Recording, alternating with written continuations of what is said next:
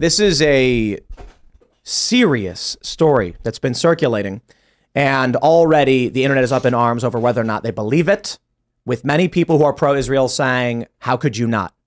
The reporting coming out that babies had been beheaded by Hamas, and it sounds so extreme. It is, I mean this quite in a literal sense, it is unbelievable. But Fox News is reporting it. I-24 initially reported it. And there are many people who are skeptical of this because of past testimony, the Niyar testimony in particular, back during, I think it was in the early 90s, when a young woman claimed that Saddam's forces were taking babies out of incubators. So we're going to talk about the news that's coming out. And obviously, this is a very, very complex issue that is extremely heated.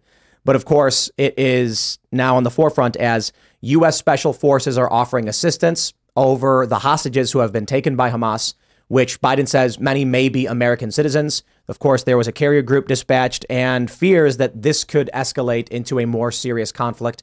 And if we're seeing conflict now escalating to the point of U.S. or other countries mobilizing, you know, maybe we're at the point where we might say World War III. They've been saying that about Ukraine for some time now. But when we get, you know, conflict at this level in various regions, if China then moves on Taiwan, things get really, really bad. So we'll talk about that, plus several of the stories. But for the most part, I mean, this is the news that's dominating right now. Before we get started, my friends, head over to castbrew.com. You like coffee? I know you do. We got coffee. You want to buy it from us. Cast Brew Coffee is our coffee brand. And when you go to castbrew.com and purchase our coffee, you are supporting our show and getting the best cup of coffee you'll ever have. My personal favorite is Appalachian Nights, but it's a close tie with Rise with Roberto Jr. And I'll be totally honest, Rise with Roberto Jr. sells the most, but I'm pretty sure it's just because there's a picture of the late and great Roberto Jr. on the bag. But we've got a bunch of different blends and varieties. We also have K-Cups, we have ground, we have whole bean, and of course the Re-Rise with Roberto Jr. Halloween special limited edition medium roast will be coming out soon. You can join the Cast Brew Coffee Club. We're sponsoring ourselves. We're working on the coffee shop. Should be open in a couple months. I know it's delayed. But if you go to castbrew.com and buy from us, you are supporting the work we do. But don't forget to head over to timcast.com. Click Join Us. Become a member, because we're going to have a members-only uncensored show coming up for you at 10 p.m. where you as members who join our Discord server to hang out with like-minded individuals can submit questions and actually call into the show and talk to us and our guests. So smash that like button, subscribe to this channel, share the show right now. Take that URL, post it on every platform if you really do want to help out. Joining us tonight to talk about this and a whole lot more is Max Blumenthal. How's it going? It's going good. Who are you? First of all, thank you for the Malort. Yes, I cannot believe that Max came in and I said, we have water, we have some whiskey, and you can have whatever you want. Most people don't drink these days. And he went, oh, I'll have the Malort. And I was like, what? So for those that don't know, Malort is it's a joke in Chicago. It is like considered to be not good. We're just about to like reveal the greatest secret right now, because it's dope. I mean, you like it? I got hooked on it. Most of my family's from Chicago, and I just got hooked on it out there. It's made out of wormwood. It's like bathtub prohibition style liquor, and it's a very acquired taste. And so, yeah, it was really a privilege to try that. I am the editor and founder of thegrayzone.com. We're an independent website because you really can't say shit anywhere outside of independent media these days. Most of the people I work with, all of them can't work in media, and we focus mostly on issues of empire, foreign policy. We try to touch the third rail, say what other people say what isn't being said. And I think our work really speaks for itself, and we try to focus on reporting, investigative journalism, and not, strident commentary. We do lots of video work. We do a stream every week. I've written 4 books. I've done 2 books on Israel-Palestine. Wow. Goliath and the 51-Day War, where I covered the war in Gaza in 2014, which lasted for 51 days. And I've done a documentary about that called Killing Gaza, which is free on YouTube. You can find it at the Gray Zone YouTube channel. I directed it. Dan Cohen did a lot of filming for it. And Dan interviewed fighters from these Gaza factions about why they fight. We interviewed people we showed the whole spectrum of life in the Gaza Strip under siege. And so, from that experience that I've had, I am not surprised at all by what's happening right now. I'm not shocked. As upsetting as it is to watch, I'm not shocked at all. So what you're saying is you're totally partisan. No one can trust you. No, I'm just kidding. Well, I'm transparent. Yeah. And I think that's what people like, is they know where you're coming from. Well, I think it'll be interesting to talk to you about it. I'm biased, but I mean, we wouldn't have got anywhere at the gray zone if we weren't factual. But I obviously have a bias, and that will come out in the next 3 hours. I think it'll be great. So thanks for coming. Thanks. This was fun. Yeah, right on. We got Phil Labonte hanging out. Hello, everybody. My name is Phil Labonte, very failed musician, vocalist for All That Remains, anti-communist, and counter-revolutionary. Hey guys, Ian Crossan. I've had a powerful 24 hours. I prayed to Jesus for the first time in my life last night. Last night was the second time I prayed to Jesus. Last night I said, Jesus, what should I do? And he said, go surfing. Nice. And I was like, but I knew what he meant. It was like, get healthy, go out on the water, get away from all the radiation, like find peace with yourself. Ian got love bombed. Yeah, and then the comments are like thousands of people like, finally you understand what it sounds like, what his voice sounds like. And it's like, I get it. I appreciate it. Yes, but I also prayed to Muhammad. And I said, I said, please help me. And he said, it was this visualization of a knife. Like his anger was palpable. So I started listening to the Quran to understand how he thinks so that maybe I can have a more clear prayer union with him.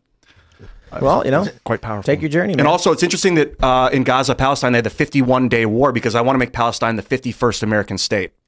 Whoa! I think this is the solution. We're just here to offend everybody with tonight's show. I want to disavow. I want to make life good for those people. I want to make it a high-tech place where people can thrive and communicate with their neighbors and live in peace. We can have trade unions all working, and it can be Islamic in nature. It'll be wonderful. I think Ian's probably just being a little hyperbolic. I am to desperate. Shock people, but absolutely looking for a way. I think it's fair to say, no matter who you are, we want peace in the Middle East. We want peace in the world. But we'll get into it. We got Serge here. Yeah, man. You don't pray to Muhammad, but I mean, anyways, yeah. Surge.gov today, filling in for Surge.com. At least the way I'm dressed. You can tell by the nice do. Anyways, yeah, let's get into it, Tim. All right, here's the big story. This is from Fox News. They say at least 40 babies, some beheaded, found by Israel soldiers in Hamas-attacked village. IDF Major General Itai Verov described the scene in Kfar Aza as a massacre. Israel's military has discovered unspeakable horrors in an Israeli community that was attacked by Hamas on Saturday, including dozens of dead babies, some with their heads chopped off, Israeli media reported. According to local Israeli outlet I-24 News, IDF soldiers moved into Kfar Aza, one of the communities Hamas terrorists invaded early Saturday morning, and discovered about 40 dead babies, some decapitated. Now, they say it several times before the article gets started. The IDF were removing the bodies of victims found in the area when they found the children's remains. Israeli soldiers are attempting to use bones to identify the victims, according to the report. It's not a war. It's not a battlefield. You see the babies, the mother, the father, in their bedrooms, in their protection rooms, and how the terrorists killed them. IDF Major General Itai Verov said, describing the scene. I-24 reported it's a massacre. Now, immediately, a lot of people brought up the Nayira testimony, which is a young woman, Nayira al-Sabah, in the early 90s, who had stated that Saddam's forces were pulling babies out of incubators and leaving them to die. So the news is obviously shocking. And the first thing I'm just going to say as we get into this subject matter is, look, man, this is such a heated issue. There's people tweeting out photos and videos. They're saying the attacks, it's pure evil. Don't support this. You've got tweets from people like Ben Shapiro saying there's a big difference between Israel trying to prevent civilian deaths and Hamas targeting civilians. So obviously, this is extremely heated. That being said, I remain skeptical on stories like this. There are a lot of videos I'm seeing shared. I can't prove these videos are what people say they are. There are some videos that are easily discernible. Like, yes, there's paratroopers coming in. Some of these are clearly not from, they're not. What people will do is they'll take videos from other conflicts and then they'll caption them and put them as if it was now to shock you or whatever. Some of the videos we've seen are clear and plain as day. I think the reporting speaks for itself. But then there are more shocking stories like this. There are videos that start right in the middle of something egregious happening that we don't know where they come from. So I just hope everybody keeps a level head to the best of their abilities. We can try and figure out what's true and what isn't. But I'm curious what all of you guys think about this latest reporting, because this is, look, the idea that babies are beheaded is international casus belli. I mean, it is the U.S. sending a strike group, a carrier group. This is, we rally our allies and say these terrorist groups must be stopped. That's why I have fears about what these stories mean. The first thing I heard or the first thing that I thought when I heard it was obviously the stories that led to the first Iraq war. That's the Nayira testimony. Yeah, so I mean that was the first thing I thought of. And picture this. You're driving on the open road, taking in the beautiful views this country offers. Then out of nowhere, you hear a noise and your car breaks down. While still frustrating, you feel protected because you have a plan through CarShield. CarShield has helped millions of drivers from having to pay back-breaking car repair costs. All you have to do is call before a breakdown. Plans can pay for expensive repairs on your out-of-warranty car, truck, or SUV. All for CarShield's low monthly rate that never goes up as long as you cover your car. With a plan through CarShield, you get protection on over 5,000 major parts and systems with just a visit to carshield.com/Carlson. I'm talking big money items like your transmission, engine, electronics, and so much more. CarShield is here to keep you moving forward and make car breakdowns and the repairs that follow just a tiny bump in the road. Go to carshield.com/Carlson. Protect yourself from the unprecedented rise in costs for parts and repairs. Visit now to save 20%. carshield.com/Carlson. That's carshield.com/Carlson. I mean, there's plenty of actual evidence of horrible things happening when the Palestinians actually, launched the attack. I think it was like 1,500 actual fighters they said actually went into Palestine. Into Israel, you mean? Yeah, I'm sorry, into Israel.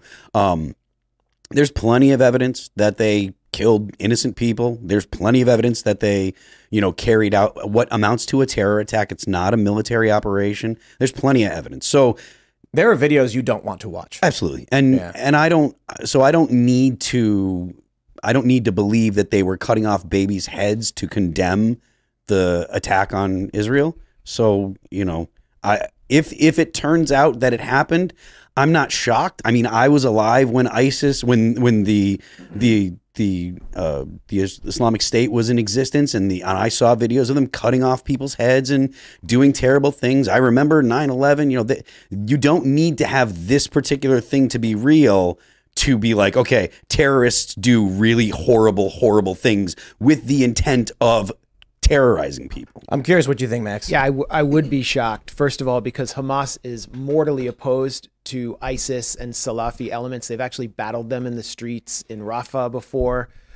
They consider them a threat to their stability. And Israeli intelligence actually has worked with Salafi elements in Gaza to destabilize Hamas, just as Israeli intelligence supported Hamas to destabilize the PLO when it controlled Gaza in the 1980s. So I would be shocked if they employed something like this. The only source so far on this story is one Israeli soldier who's a very interesting character. We've traced his identity at the Gray Zone. And it comes through a state-sponsored Israeli media organization, as you pointed out, I-24, the reporter Nicole Sedek, who just went to Kfar Aza and said, I'm hearing that babies were beheaded. Right. Then the Israeli Foreign Ministry goes and blasts it out, 40 babies beheaded. Why? Because the U.S. bombed the crap out of ISIS in Raqqa. We destroyed half of the city of Raqqa, and that's what Israel wants us to do to Iran. They want us to see Hamas as ISIS and then to get involved in their regional conflicts. So they're pushing this story. The source is a Israeli soldier named Davidi Ben-Zion, who is a settler leader. He's from one of the fanatical wings of Israeli politics, and he's a reservist. He's serving in the military. But he got in trouble earlier this year because he called for an entire Palestinian village to be wiped off the map next to his illegal settlement in the West Bank. And he's the guy that she's interviewing as her credible witness. I don't trust it. And as you said, Israel has enough to go on right now to try to portray itself, even though it's the occupier and besieger of the Gaza Strip, according to international law, to portray itself as a victim. Why do they need to do this? It's because they're trying to draw the U.S. in. I agree with that for sure. Because that's why everybody immediately brings up the Nayira testimony. What will shock Americans to the most extreme degree to justify U.S. involvement? You should break that down, though. Like the Nayira testimony. Yeah. I mean, I can break it down. We have the Wikipedia pulled up. False testimony given to the United States Congressional Human Rights Caucus, October 10th, 1990, by a 15-year-old girl who was publicly identified by the time by her first name, Nayira. The testimony was widely publicized and was cited numerous times by U.S. senators and George H.W. Bush in their rationale to support Kuwait in the Gulf War. In 1992, it was revealed Nayira's last name was al-Sabah, and that she was the daughter of Saud al-Sabah, the Kuwaiti ambassador to the U.S., Furthermore, it was revealed that a testimony was organized as part of the Citizens for a Free Kuwait public relations campaign, which was run by the American public relations firm Hill and Knowlton for the Kuwaiti government. Following this, al-Sabah's testimony has become regarded as a classic example of modern atrocity propaganda. So it is false testimony. Her story initially was even corroborated by Amnesty International. So this is crazy. I mean, I'm a little kid. I'm 4 years old when this stuff's going down. Actually, what month was it? It was October. So I was 4. The story was that they were stabbing babies in incubators with bayonets and throwing them on the ground so that way they could take the incubators back to Iraq from Kuwait. That was the story. Like, and I mean, I was 15 when I heard it or whatever. So, you know, what the hell did I know? But I was like, oh, that's so terrible. But now looking back, obviously, it's like especially today with the way that we have the ability to communicate and produce fake videos and have videos that don't have any context with them, you have to be really careful. You know, look, man, do I think it's possible that some babies were killed? Yes, absolutely. If they're coming into a kibbutz and they're shooting, yeah, there's crossfire. I see kids killed in Chicago, right? And you're in an active conflict zone, likely going to happen. I think it's possible that like the most reasonable and rational thing that I would say highest probability in terms of this being truthful is that, you know, a couple babies died. One had this is such a horrible thing to say, but severely injured to the point of decapitation. And then someone passes it along and Purple Monkey dishwashes itself, telephones itself into 40 babies killed, beheaded, and a more extreme version of the story. But now it serves a political purpose. So it escalates to a point where Fox News is reporting it, headline, as though it's, you know, proven. The challenging thing is, what do you need? How do you prove it? What do you do if this is true, if they're not lying? Well, there's another purpose to it, which is to deflect from the obviously true, real videos of babies being killed by Israeli airstrikes all across the Gaza Strip. When I was in Gaza in 2014, I went to Khan Yunis, which is in the southeast, had been completely destroyed at its eastern edge by the Israeli military. And the casualties were so intense that the hospital started filling up in Khan Yunis. And I went to a small hospital and talked to the head of the hospital, and he showed me photos, and these photos are on my Twitter page from the time, all real. He had to bring in from local shops ice cream coolers to store dead babies in because the mortuaries had run out of space. And now we see Israel attacking the hospital in Beit Hanun in the north is completely out of commission.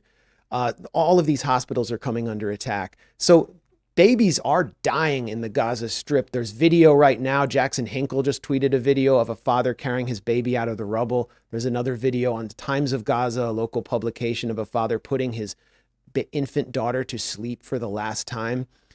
And they've completely erased these casualties. They've always been erased. And that's part of what fuels the violence and the ruthlessness that we see from these fighters, is that they want to avenge what they call their martyrs. And that fuels what is, you know, referred to as the cycle of violence. This is the invisibilization of them. So you think that some Hamas fighters, they target civilians because civilians in Gaza are targeted? Well, first of all, let's point out another thing that's being left out of the conversation. What CNN never showed this, Fox never showed this. They targeted military bases, primarily military bases like Nahal Oz that are maintaining the siege of Gaza, and they overwhelmed those bases and humiliated the fourth most powerful military on the planet with a blue water navy with nuclear weapons. Some of these fighters were filmed entering the bases with no shoes on. They're using homemade weapons, AK-47s, paragliders, fishing boats to get in. This is not a powerful army, and they humiliated them and Israelis' vaunted intelligence services. So they don't want to talk about that. And yes, they went in. A lot of these kibbutzim are right next to the bases. I've been to them. Yeah, but they did, like, I mean, this is a terrorist attack. They went to a music festival and started killing people. So I get what you're saying. Like, they are definitely the underdogs and stuff. But like, to classify it, try and point out that it's, or to make it, to legitimize it as an actual military operation, I think totally glosses over the fact that they attacked civilians intentionally. They did. It was a military operation, and Israel is now attacking civilians intentionally. They're not targeting. Israel has a doctrine of targeting civilians intentionally. It's called the BEHEADED doctrine. and I can lay out what it is. But they believe that if they attack civilians and humiliate them, they will eventually rise up against their government. They tested it against Hezbollah in Lebanon, and it failed. It's being used against the civilians in the Gaza Strip. They want to lower their morale so much that they actually turn on you're Hamas. Still talking about you're talking about a retaliation, right? Because like I said, again, this initially started, and granted, I don't know the details about where if they attacked the military bases or whatever, and I'm not trying to push back on that. But the idea that this is just a military operation, they specifically went and started killing people at the festival. Like I mean, it has all of it reminds me of the Bataclan in Paris. Like it's a terror attack. The point is so maybe if you want to say that the Israelis are terrorists as well, fine. Like I'm not here to defend Israel, but the idea that the initial attack was a military operation or exclusively military, they attacked people and they went after civilians and killed people at a show. When Max started bringing this up, I mean, I'm not interjecting because I want to hear what you have to say about what were they targeting in terms of military targets. I don't think it makes sense for Hamas to come in and just literally only target a music festival. Obviously, I think it's reasonable that they targeted a wide breadth of things. But I do agree with Phil. I mean, the problem is one of the arguments we're hearing is that they're breaking out of an open air prison. Well, okay, absolutely. I mean, I know people who are the families of those in Palestine, those who have come from Gaza, and absolutely have heard these arguments. But to then see them going to a music festival and laughing about it, and grabbing people and throwing them on the ground.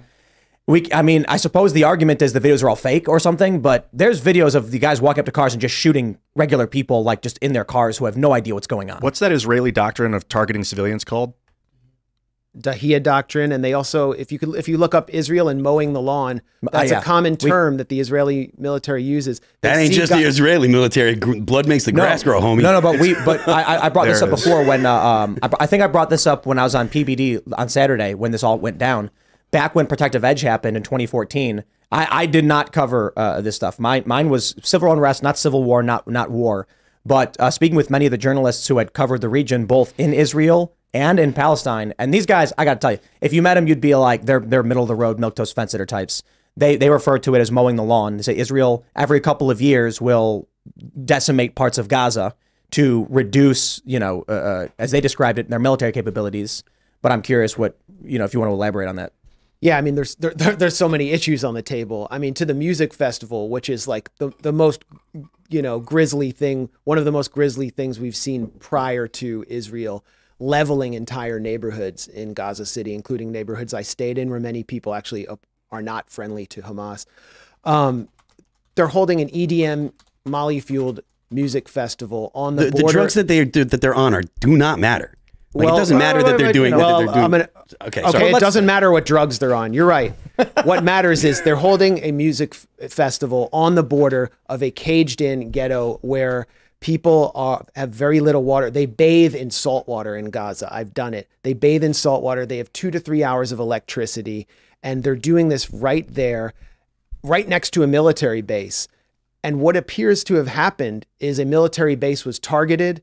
This music festival became a target of opportunity, which is, unfortunate and maybe gut-wrenching. There's no way to justify it. And here's what the objective of these fighters, one of the main objectives, which is not really discussed properly in our media.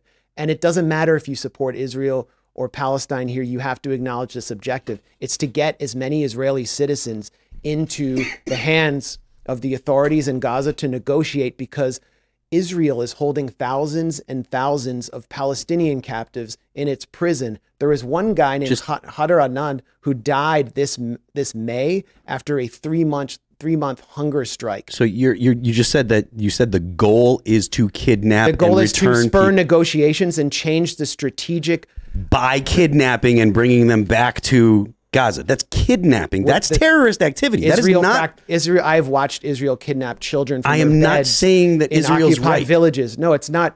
It's not about. This is not about right or wrong. It's about not seeing this in a stupid, emotional way. I'm not saying you're being stupid or emotional, but we are being cultivated in this country to be stupid and emotional by not trying to understand why this attack took place. Gilad Shalit was an Israeli soldier who was captured out of his tank in 2011 by fighters from Gaza, actually not affiliated with Hamas. And Israel was forced to exchange over 1,000 Palestinian prisoners, captives in the mind of Palestinians, for this one soldier. So now they have, let's say, 100 captives. They do not want them to die in Gaza because this is the only bargaining chip they've had after Palestinians have had every single diplomatic channel blocked to them. And they've even had food channels blocked to them. People want us to take the most emotional approach to this. They're killing civilians and stuff. I think, that's typically my view. It's bad that they're doing that. I agree with Phil, but I do think it's absolutely fair to step back and say, why are they doing it and how do they view it? And to do that involves some very ruthless shit. Well, war's war, exactly. Kidnapping civilians, which they've explicitly said they will now execute unless Israel takes specific actions like no more bombings, the return of other... They said warn before bombing because Israel's been bringing roofs down on the heads of entire families. A family of 19 was killed in Jabalia refugee camp. That's what they said. They didn't, but the Palestinians didn't warn the Israelis that they were coming to the festival, right? They didn't warn the Israelis that they were coming in. I don't know if the festival was the target. No, that's fine. They weren't warning. They weren't warning people. They weren't warning the Israelis that they were coming. So you're pointing out that the Israelis do warn the Palestinians, like, "Hey, this location, we are going to blow it up." Yeah, like I do. Correct me if I'm wrong. I think the Al-Qassam brigades warned Ashkelon that they were going to be firing a bunch of rockets. Ashkelon. I think yes, they did. They should have warned. And these first. areas are now mostly evacuated. But, I've done interviews in Gaza, just like we're doing now, although maybe without the Malort. And I went up in Palestine Tower to do an interview in the middle of Gaza City. I walked up 9 flights of stairs because the electricity was off. Everything's running on generators there. These last few years have not been easy on our economy. And with tax season finally arriving, there'll be millions of hardworking people and businesses that could struggle even more due to the IRS working against them and pocketing profits for themselves. America First Tax Group can help put an end to your worries. Just one phone call to 800-431-5684, and you'll be in touch with America First Tax Group, a full-service tax company that'll fight the IRS's predatory tactics and put you on the path to financial freedom. Their experts can help you or your business with any tax-related problems you may have, from dealing with your back taxes to granting you access to tax relief and much more. Don't wait. Get in touch with America First Tax Group today by calling 800-431-5684. That's 800-431-5684. Or visit americafirsttaxgroup.com/Tucker. Again, 800-431-5684 or americafirsttaxgroup.com/Tucker. And did some interviews. A few years later, Israel drops a warning flare on the roof of that media tower where all the journalists work and operate. I've also edited videos from there with some really nice Palestinian journalists, just cool people you would all like to hang out with, who would love to leave their little strip of land and can't. Anyway, and then Israel brings the whole tower down. There's video of it. So it's, okay, they warn it, but why are they bringing down residential and office towers while everyone is silent? And allegedly because there's Hamas. They always say weapons. that. Well, that building. I mean, well, you asked the reason, so that's the reason they say, at least. So, well, this is the challenge for those that are not involved, right? I'm anti-war. I think U.S. involvement in 99% of things is they're lies. I mean, I grew up on this stuff, right? All the lies to get us to put military bases surrounding Iran. John Bolton saying by this time next year we'll be celebrating in Tehran. It's bloodlust. So when I look at something like Israel, the challenge for me is I'm not nearly as involved as you, and I'm not nearly as zealous as many of like the neoconservatives and the more conservative base. So when rockets come flying from Gaza and start blowing up over Tel Aviv, I mean, this was huge, right? This was like 2014 when the rockets first started reaching Tel Aviv. Was that? Because I remember I had a friend in Tel Aviv. I was there at that time, yeah. Messaged me freaking out on Facebook that a rocket exploded over her house and this has never happened before and she doesn't know what to do. And I'm like, man, this is horror. It's horror. It's war. It's terrifying. How do we stop this? And so what ends up happening is every time I've engaged with it, again, not an expert on this stuff. I mean, I probably might know a little bit more than the average person, but it's like, I appreciate your perspective. I'm glad you're here to tell us about this stuff too. Because I think only talking to people who are on the more pro-Israel side is going to leave us, blind to the arguments from the other side. Yeah. But I hear Israel. They're using hospitals and schools and civilian areas to launch rockets from, knowing that it will make it extremely difficult for Israel to stop the rocket fire into civilian areas. Then I hear the same thing. But a media tower was taken down. For what purpose? Why is Israel targeting this? And every time I hear this, media's communications. I fall right back to, this is war. And in war, there's no rules. Yeah. Rules are for, it's like this idea of war crimes I always find so silly. Like, obviously, we think some things are so egregious that even in war, they're a crime. But the people who win those wars don't care what you think, because you're gone. And so when I look at what's going on in Israel and Palestine, I know that you've got two factions that are going to use whatever arguments, whatever psychological warfare, whatever physical warfare they can to try and win this. And I know that there probably is a right side and someone's telling the truth. And I know for a fact there's an objective truth and lies to what's going on. I don't know how to navigate that. Well, just 2 points on that. I mean, there's this issue of human shields. Like Biden said, Palestinians are human shields. That's a way of basically saying there are no civilians there at all. And the Gaza Strip is one of the most densely populated places on Earth. 2 million people. There's it's 2 million people jammed. Why are they there? By the way, most of them are refugees, and they have to be there because they're not Jewish. They can't go back to the land of their families pre-1948. They keep having kids. They're being warehoused there. They're surplus humanity. So it's like the logic of a prison. And so everybody there is a human shield. But there was a place I like to eat because it was real cheap in Tel Aviv that was right next to the defense ministry called Hakiria. And all the generals would be in there, the intelligence chiefs, good Mediterranean food. Are they human shields?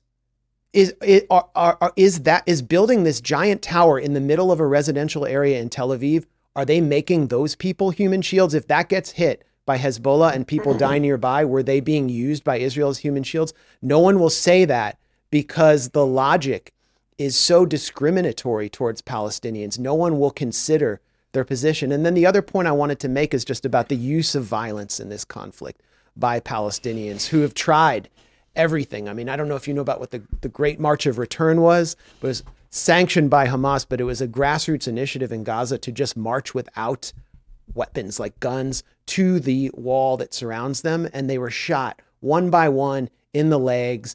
Many of them were killed. Journalists were killed covering it. It was a complete bloodbath. And that's when the society said, you know what, we can't win with this tactic of, walking to the fence and just asking them to let us in. They don't want us. Everyone ignored that. And now they're paying attention to the violence. In Gaza used to have 9,000 settlers in it. 9,000 settlers who took like 30 to 40% of the water in a place of 1.5 million people. Why did those settlers leave? It was because of the Second Intifada. It was because of the violence that was applied, and much more gruesome violence in many ways than we're seeing now, because this was the time of suicide bombings. People willing to die because they were so desperate, blowing themselves up in order to kill because they had no weapons at that point. Now, the factions in Gaza actually have reverse engineered Israel's military, and they have weapons, so they don't need to do suicide bombing. So Gaza did that. They got Hamas too. Hamas did that. Then what is the West Bank right now? It's controlled by the Palestinian Authority, which is funded partly through the EU and State Department. They don't resist Israel. In fact, they arrest Palestinians on behalf of Israel. And what do Palestinians have there? In many ways, they have the same prison-style situation as they have in Gaza, but with settlers all around them. So what does that tell Palestinians? It tells them the only way to get this off our back is through violence. Are there Palestinians who live in Israel? Yes. In like Tel Aviv and all that? Are they? They live mostly in an area south called Jaffa or Yafa. Yeah. But I mean, like somebody who is of Palestinian. They're 1.5 million Palestinian citizens of Israel, and they're said to have equal rights, but there are discriminatory laws on the books. Yeah, there's that's what I was going to ask about. 400 mosques, right? There's like 400 mosques within Israel, right? Yeah, I mean the mosques operate. I mean, there's pressure on them to like shut off the muezzin at night, and there's all kinds of like personal, like individual conflicts or cultural conflicts taking place. But yes, there are Palestinian citizens. What's the solution? I mean, it's like the generational question that nobody has the answer to. Offer Palestine to become the 51st state of the United States. Come on. Let's. I'm being 100% serious. Okay, but that's not. Well, where serious. is Palestine is not a state. It can be. And Hawaii, if Hawaii can be a state, Israel will Palestine let can be a them. state. Israel will never let them be a country. No, we work with Israel to make it a peaceful place. Either that or they're going to get annihilated. What's the other choice, you guys? Talk to me. I'm interested in asking Max this question because of your extensive coverage of it, your views on the conflict. Yeah. And right now, I think it's fair to say every single person wants peace. There's clearly a divide, though, and it's that Israel's view of peace is very different from the Palestinian view of peace, and then say our view of peace, right? Middle of the road, anti-war Americans who are like, why are we involved in this and how do we make it stop? Or do we do nothing at all and stay completely out of it? Because like, what is this? How do we, if Hamas is like, we're going to go take civilians because they're bargaining chips for us. You've now got a story where I'm like, bro, I'm 37. This conflict's been going on a lot longer than I've been alive. And all I know is I watch a video of people storming a music festival, killing and kidnapping people. All I see, that's bad. We want to stop. I see three ways for this to end. Either it's the total obliteration and annihilation of 2 million Palestinians, or it's they refugee and they flee the land and they come here to the United States or somewhere else, or they are absorbed into another nation. Those are three solutions that Israeli leadership is kind of putting forward because they cannot exist with Palestinians in their midst. And Egypt doesn't want to take them, and Jordan doesn't want to take them, and Lebanon doesn't want to. No one wants to take the Palestinians. Yeah. Why won't Egypt open up Rafah and let them come? Because it's politically useful to have the Palestinian problem. The fight with it between the Arabs and the Jews, that's politically useful to Jordan, it's politically useful to Lebanon, and it's politically useful to Egypt. It's for the same reason that many Americans don't want Hondurans or Mexicans coming across the border. The Egyptians look down on Palestinians and they consider them a burden on a society with 90 million people with a very weak state where there's a lot of poverty. And the Rafah crossing between Gaza and Israel was bombed today with many people who are dual nationals trying to get out, as Netanyahu and the Israeli leadership are saying, leave Gaza and we won't bomb you, but they have nowhere to go. But, on this issue of the solution, I mean, we're entering a very dangerous phase and we're looking at the Holy Land right now. So this does affect us all. If this conflict moves from a political conflict, which it always has been. It's not about the Bible. It's about the colonization of the land of Palestine and people trying to get their land and rights back.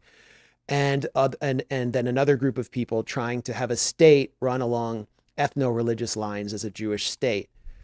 If it moves into a religious conflict, we're all screwed, and it's going there. This operation waged by Hamas and Palestinian Islamic Jihad was called Al-Aqsa Flood. It's about the Al-Aqsa Mosque. And what's been going on there is that the security minister of Israel, who's the biggest fanatic in Israeli society, his name is Itamar Ben-Gvir. He's led literal riots against Palestinian shops. He's so extreme the Israeli military would not allow him in. He's been convicted in Israeli courts of terrorism. He is now the security minister because Benjamin Netanyahu needs him and his small party in order to maintain his coalition. He has been leading groups up to the Al-Aqsa compound of Jewish extremists who try to break in there into the third holiest site in Islam in a direct provocation. And what they want to do is blow up the Al-Aqsa compound and bring back the third Jewish temple. And they belong to a movement called the Temple Movement, which sees the Jewish prayer that takes place at the Western Wall as phony, as fake. What they think the original prayer that took place there was the mass slaughtering of sheep continuously, and they want to do that there. So these are kind of elements that are provoking one another and leading us into a religious conflict that would be disastrous. We were talking real quick. Doesn't al in Arabic mean the? Yeah, kind of. Yeah. I just wanted to point that out because it's funny because we say the al whatever, like we say the. Yeah. I just thought it was interesting. It's Al Jazeera, yeah. We were talking. I disagree about the context. The modern context being the actual driver. And we were talking earlier today before the show about the actual driver. It is biblical. It goes all the way back to Genesis, between the feud between Ishmael and Isaac, or the fact that the story says that Isaac was was chosen by God, and Ishmael is the father of the Arabs.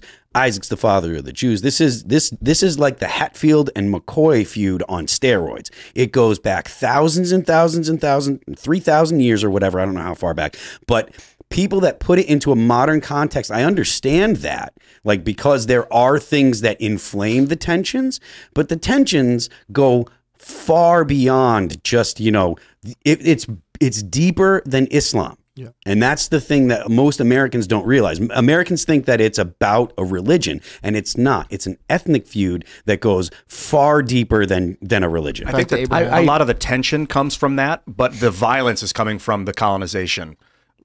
Sure. It's you can always do a video chat and get past your hatred of each other, but if you're going to die, you have no choice. And but some fight. people can. I know this issue is particularly contentious. So yes, ladies and gentlemen, I do want to bring on. I'd love to bring on someone a journalist who has covered the Israeli perspective.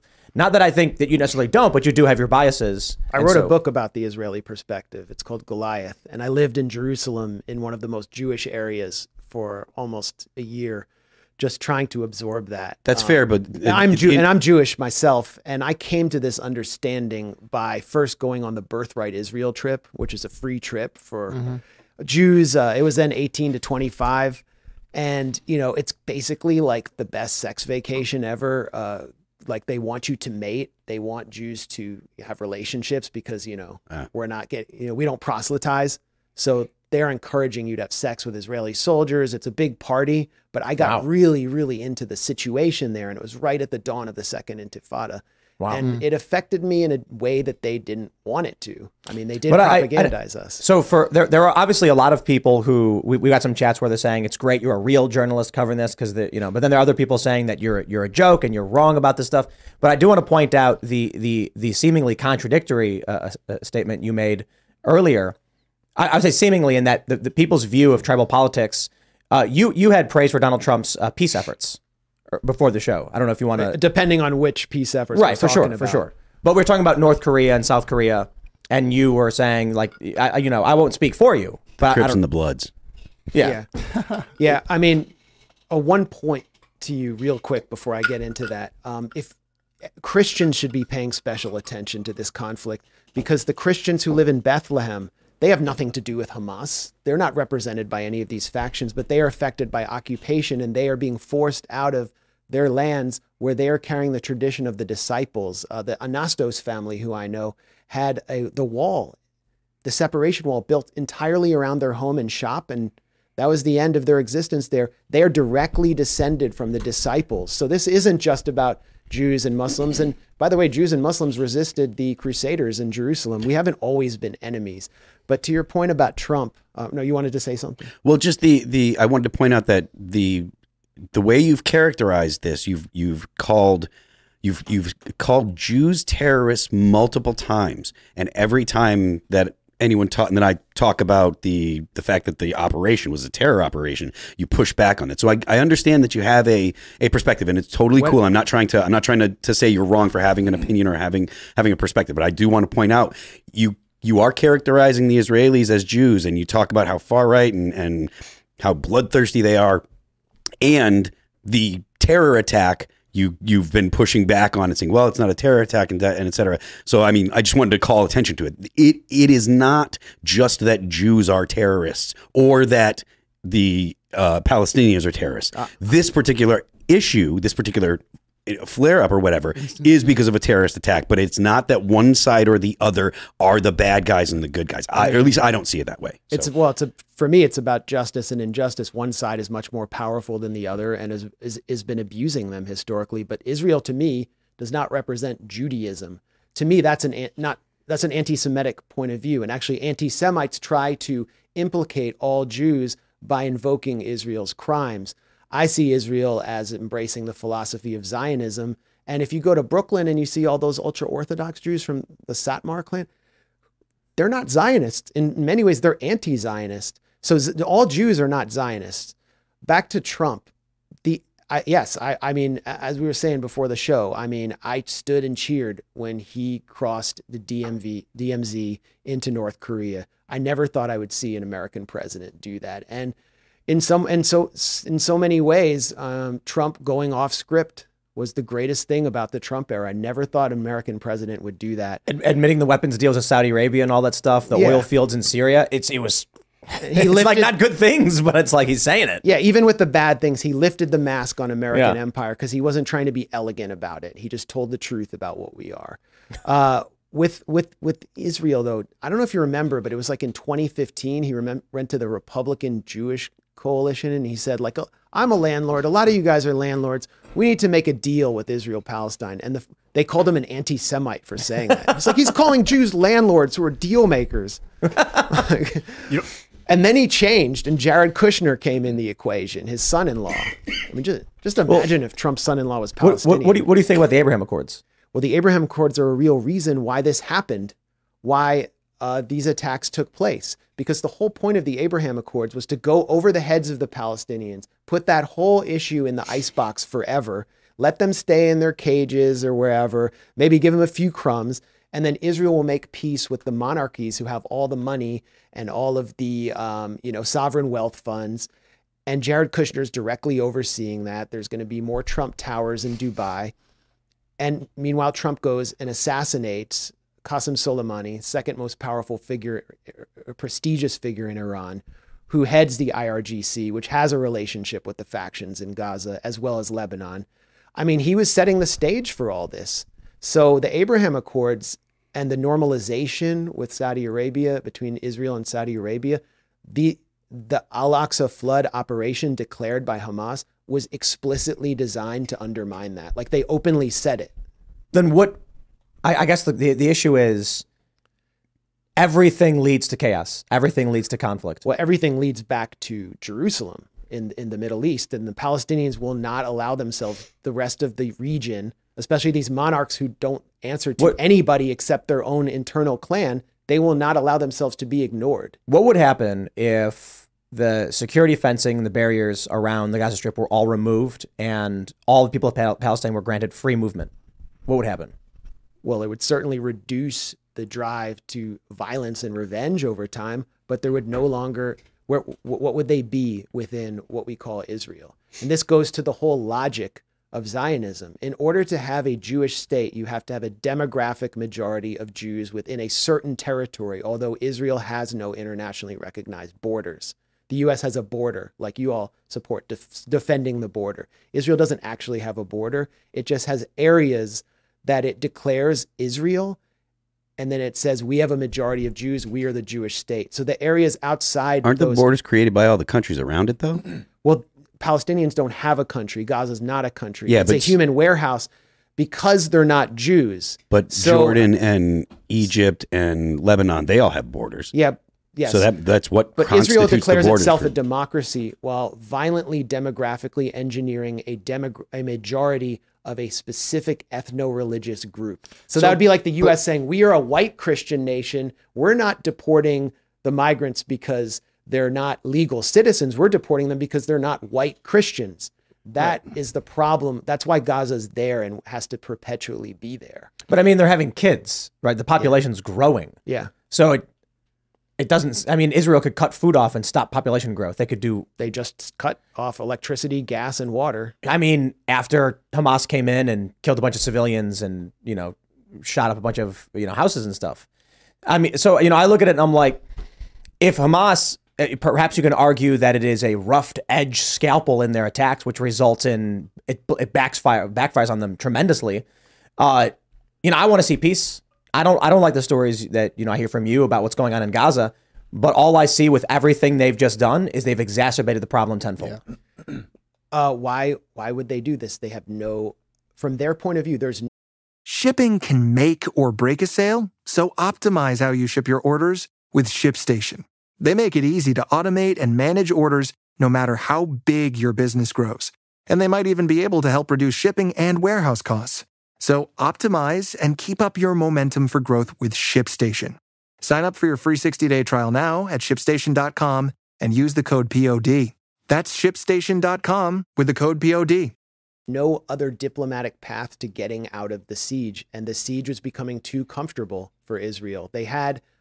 Israel's always going to be in a comfortable situation as long as the Palestinians don't do anything. Firing rockets doesn't accomplish anything for them. What do they gain by firing rockets? Well, I mean, in each conflict, the more rockets, I mean, and this is not my justification. I've been under those rockets too. It's not pleasant. It's not as bad as being under the Israeli missiles that I've been under, which is absolutely horrifying with a drone over your head all night and you wake up and houses are blown up around you.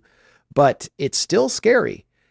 The point is they get concessions, and it's the only way and the only time that Israel has ever given them any concessions, whether it's more work permits. All I hear is terror works. Like, all I hear you saying is terrorism works. Or let's look at it from this perspective. Power works. Let's make the other hypothetical. State terror works as well. Or we're the masters of it. From the perspective, from your perspective, you could make the argument that Israel lets them fire the rockets to justify the expansion of control over the Gaza Strip, and that you're saying it works. Maybe they want it to work.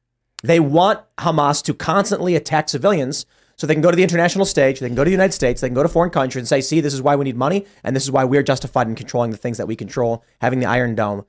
I kind of view it like right now, for the average American who has no idea about what this conflict is rooted in, all they know is that civilians were massacred. Can you tell me? It is...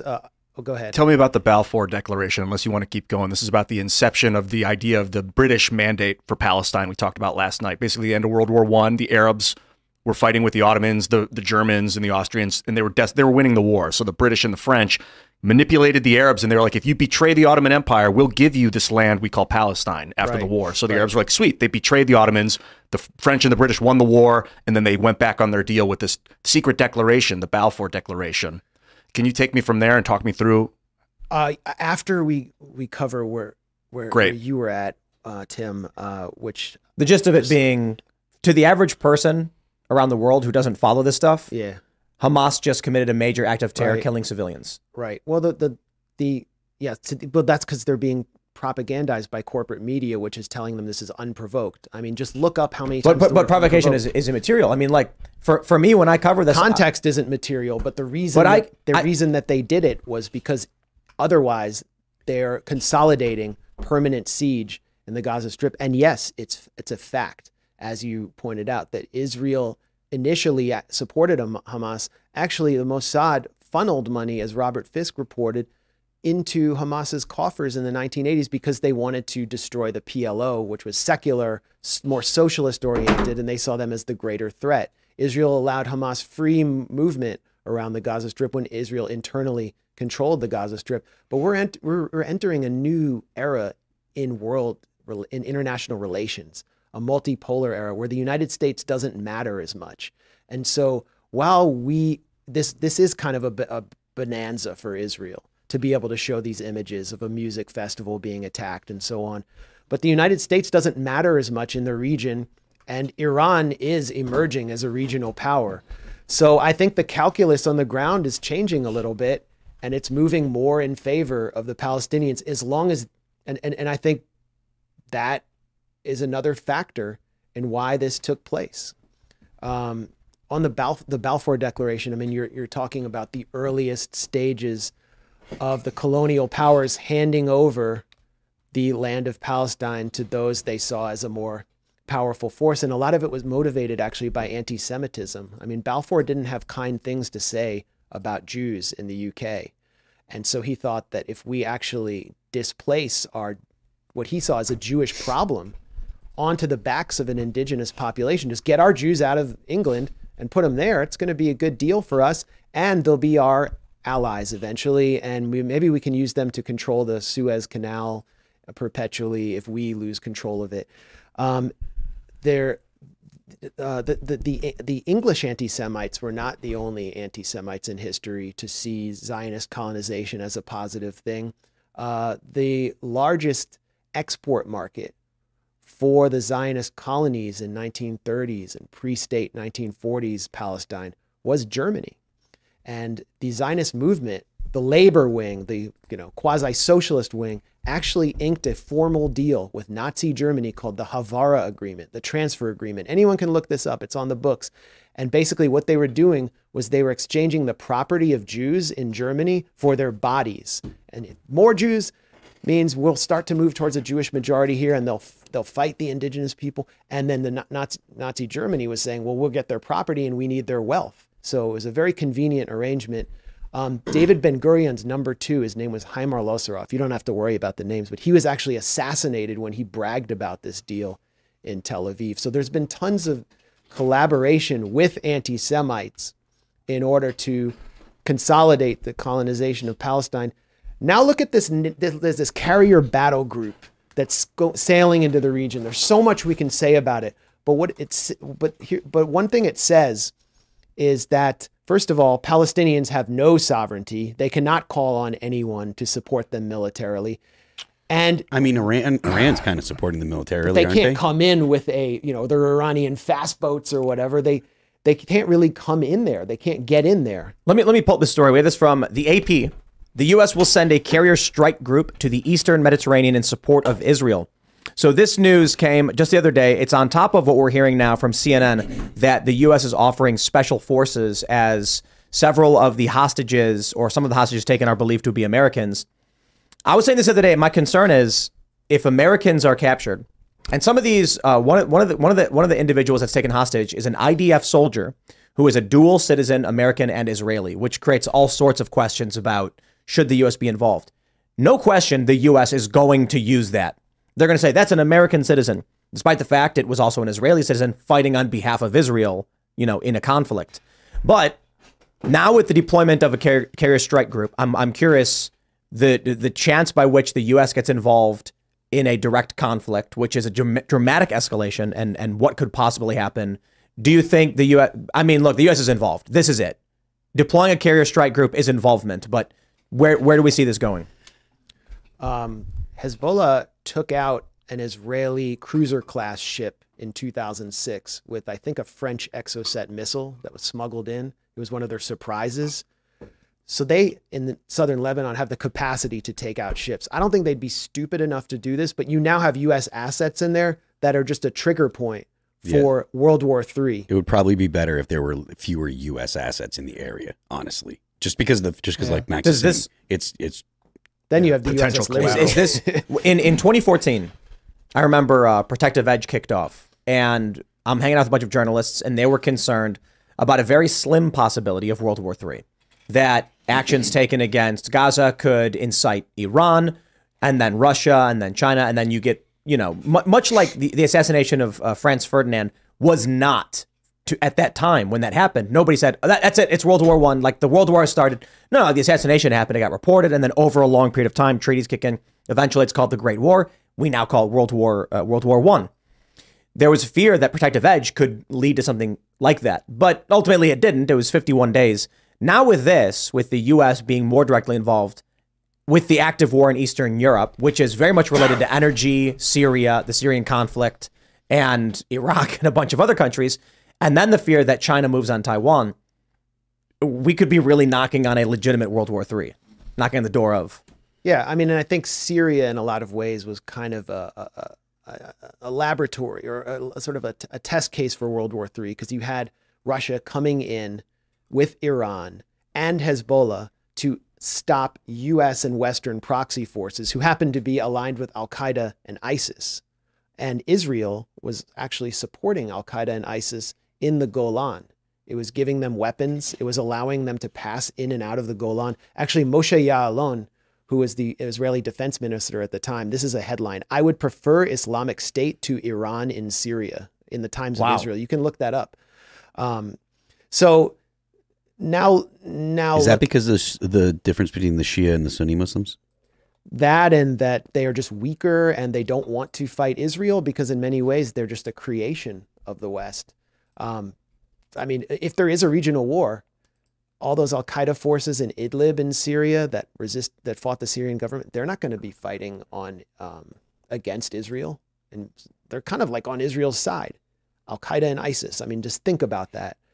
But what could happen here that I think could set the region on fire is, and it's already happening anyway, is if Israel tries to march on Gaza City. It would be a disaster for them. They'd lose so many people. There would be thousands and thousands of casualties inside Gaza. It's not favorable terrain for Israel. Didn't IDF go on the ground in 2014? Yeah, and it didn't go very well for them. They went into an area called Shuja'iyeh east of Gaza City and lost something like 40 soldiers, including officers. they totally underestimated the Al-Qassam brigades, the armed wing of Hamas, Yeah. and they retreated and then blanketed the whole area with howitzers and missiles, which is why that if you look at the rubble from 2014, it's that area. I've been there. We've filmed it. It's in our film Killing Gaza. But if they go all the way to Gaza City, and they're already softening it up, they've like destroyed an entire neighborhood in the center of Gaza City where all the administrative buildings are, all the cafes, the middle class lives. If they go all the way there and they try to bring down Hamas and occupy that area, Hezbollah will have to enter. They will not allow Hamas to fall. They basically have an informal treaty. And then what can Hezbollah do? They are so much stronger than Hamas's armed wing. They can actually do targeted strikes throughout Israel. They gave Israel a bloody nose in 2006. Israel failed to defeat them. And I don't know where that will lead. It could then lead to more forces intervening. Because that'd be Sunni Shia then agreeing with each other. If Hezbollah and Hamas agree, that Sunni and Shia Muslims agreeing to be against Israel, right? So doesn't that open a whole other can of worms as well? It's like with Iran backing Hamas, which is Shia and Sunni, etc. That's a whole thing in itself already. Well, that's a great question to raise because Saudi Arabia, which we had thought of as sort of the real Sunni power that was supporting the overthrow. Sunni. They were supporting the overthrow of Syria. They're different now. Mohammed bin Salman has kind of turned his back on the West, and his statement on what happened on October 7th, the attacks inside Israel, was kind of, he didn't condemn it. He said, we just call for peace. And Washington's furious at him. Our gas prices are going up right now. Yeah. He's not opening up the tap. He's pissed off. What's the story of Hezbollah? Who are they? Where did they come from? Hezbollah is a Shia faction in Lebanon that was really formed in the 1980s when Israel invaded Lebanon. Israel thought that the Shia, because they were a minority that had been mistreated, would be their allies and that they would greet them with candy. But then the Israeli forces started abusing them. Hezbollah formed after the Iranian Revolution with some support from Iran, and they became one of the most powerful forces in resisting Israel as it consistently attempted to occupy and reoccupy Lebanon. And they're responsible for forcing Israel out completely in 2000. They acquired anti-tank weapons. They were training in combined arms tactics. And in 2006, Israel again attempted to destroy Hezbollah. Remember, Condoleezza Rice called it the birth pangs of a new Middle East. Basically a test case for the war with Iran. And they repelled Israel when Israel came in again with tanks. And Hezbollah has only gotten stronger. They are led by a political wing. Hassan Nasrallah is their spiritual leader, and he is an ally of Iran, but not a proxy. He's in many ways, he can influence the strategic calculus that Iran makes. And they do also have Christian supporters because they are they're like a state within the Lebanese state, and they prioritize resisting Israel, which is really popular there. Whereas the Lebanese army is totally trained by the U.S., just like the Palestinian Authority. They're there just to keep the peace. They don't do anything when Israel attacks, and Israel has done so much damage to Lebanon that Hezbollah is just popular. And Hezbollah intervened in Syria in order to defeat Al-Qaeda. I actually went to one of the villages where they intervened called Malula, which is the oldest Christian settlement in all of the Middle East. Actually, the Passion of the Christ, if you saw that, all of the extras from the Passion of the Christ came from Malula. They speak Aramaic. Wow. It's one of the last places in the world Aramaic is spoken. And Al-Qaeda took over. Wow. Turkish, NATO-backed forces of Al-Qaeda and Qatari-backed, and they took the nuns hostage. So and Hezbollah came in and liberated that town. So can we pull up this Christian map? town. Pull up this. We have this map here, and take a look at Iran. Look where Iraq and Afghanistan are. Most people don't know their geography. No. And so when you wonder about the U.S. involvement in Afghanistan and Iraq, and the U.S. has consistently been trying to whatever you want to say. Like these elements within the U.S. government want war with Iran, and when you understand the Qatar-Turkey pipeline as one small story in all of this, I would say on the surface, it seems that all of this, everything we're talking about, is about supplying Europe with cheaper energy to compete with U.S. adversaries. Yeah, controlling the trade routes. Would you agree, or what do you think? When the U.S. began sanctioning Venezuela and Iran, it had to then take its oil from Russia. Right. And now we're sanctioning the crap out of Russia. So the oil prices are going up. And Europe, I mean, they're screwed. Germany doesn't have a plan B. You know, the Green Party is in their governing coalition. They wanted to take even nuclear offline. Now they're bringing 26 coal-fired plants back online. But why are they doing that? Why not just go nuclear? Because they're the Green Party. I mean, it's completely ideological. This is insane. So the point is, More people need to hear this that. This is blowing back. This entire drive for war with Iran, regime change in Venezuela, having turning Ukraine into an unsinkable aircraft carrier. It's destroying.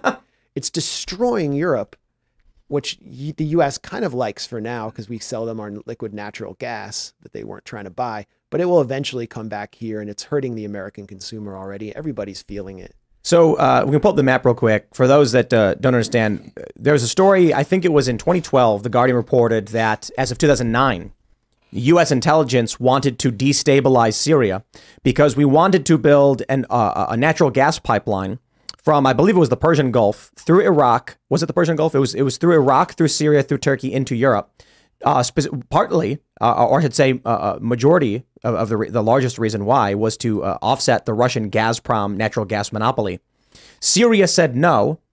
Syria is allied with Russia and outright refused to allow this. Of course, they also have Russia has a military base in Tartus, which is there it is, right here. Yep. And so conveniently for the United States, whatever you believe, Syria falls into civil war with the United States on the side opposing Assad, whatever side that may be. And it seems like now with Ukraine, with Burisma, all of these things are deeply connected to we are trying to get cheap energy into Europe. It's a very simple way of putting it. Nord Stream gets blown up. Yeah. Where's the U.S. military in Syria? It's in the northeast where the Conoco oil fields are. Well, Trump told us that. Yeah. Jeez. Well, Trump tried to pull them out. Yeah, they lied about it. If I understand correctly, they're actually they were in Iraq, based in Iraq, and going to Syria from Iraq. But if I and Trump wanted to get our troops out of Syria. It's really funny because when was the formal declaration of deployment? Right?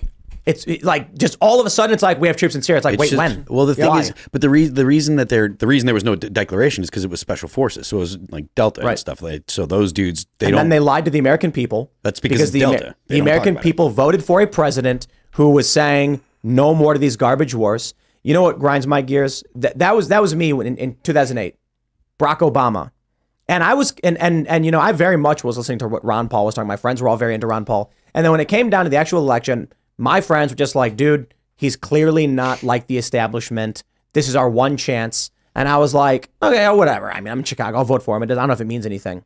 And then he went, one of the first things he did was he bombed a village of women and children. I think he killed 23 or something like that. In Yemen, in Hodeida, right? Perhaps. All I know is I'm at these anti-war protests. They're saying George W. Bush is Hitler. And then Obama's like, Obama, yeah. I thought we were talking about the Trump era. Sorry. Oh, no, Obama did. Yeah. Yeah, so George W. Bush, they're calling him Hitler. They're waving these signs and them with the Hitler mustache. So I'm like, okay, well, I'll vote for Obama. And then I think it was like within a few weeks. Actually, I think it was like 3 days later after his inauguration. Women and children killed, 23 or so. And then I was just like, oh, okay.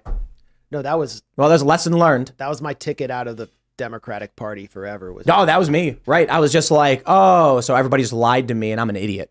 I was pissed. And then I didn't vote again for 12 years. Well, I mean, it was so much crazier than like just believing in it. It was like he got a Nobel Prize before he came in, a Nobel Peace Prize. I was really, really, really upset when that happened because I was like, he literally did nothing. This is cheapening the value of every single Nobel that has been given out before. Right. He got an award for being not George Bush. And there was no reason to believe, other than, he had a nice smile and was charismatic. There was no reason to believe that he was going to have any different policy. There was no and there was no change. In fact, he shot just as many missiles and violated the Constitution just as badly and worse. He killed. I think he killed more American citizens than any other president. I mean, I think he's the only guy that ever targeted American citizens is the only openly without and targeted them without judicial, without due process. I'm just so disgusted by all this, man. It's sickening. The idea that we've talked, I can't remember who I was arguing with, but they were saying that the president has a wide, what's the birth? Not birth, but like a mandate in terms of defending this country, and if that means American citizens overseas, I'm like, no, it doesn't. That is such fabrication to apologize for the guy they like doing illegal shit. That's all it is. Dude, I'm sick of this too. And I've been thinking, okay, Federal Reserve formed in 1913. World War I begins in 1914. Maybe a coincidence, maybe. World War II ends in 1945. Israel is formed in 1947.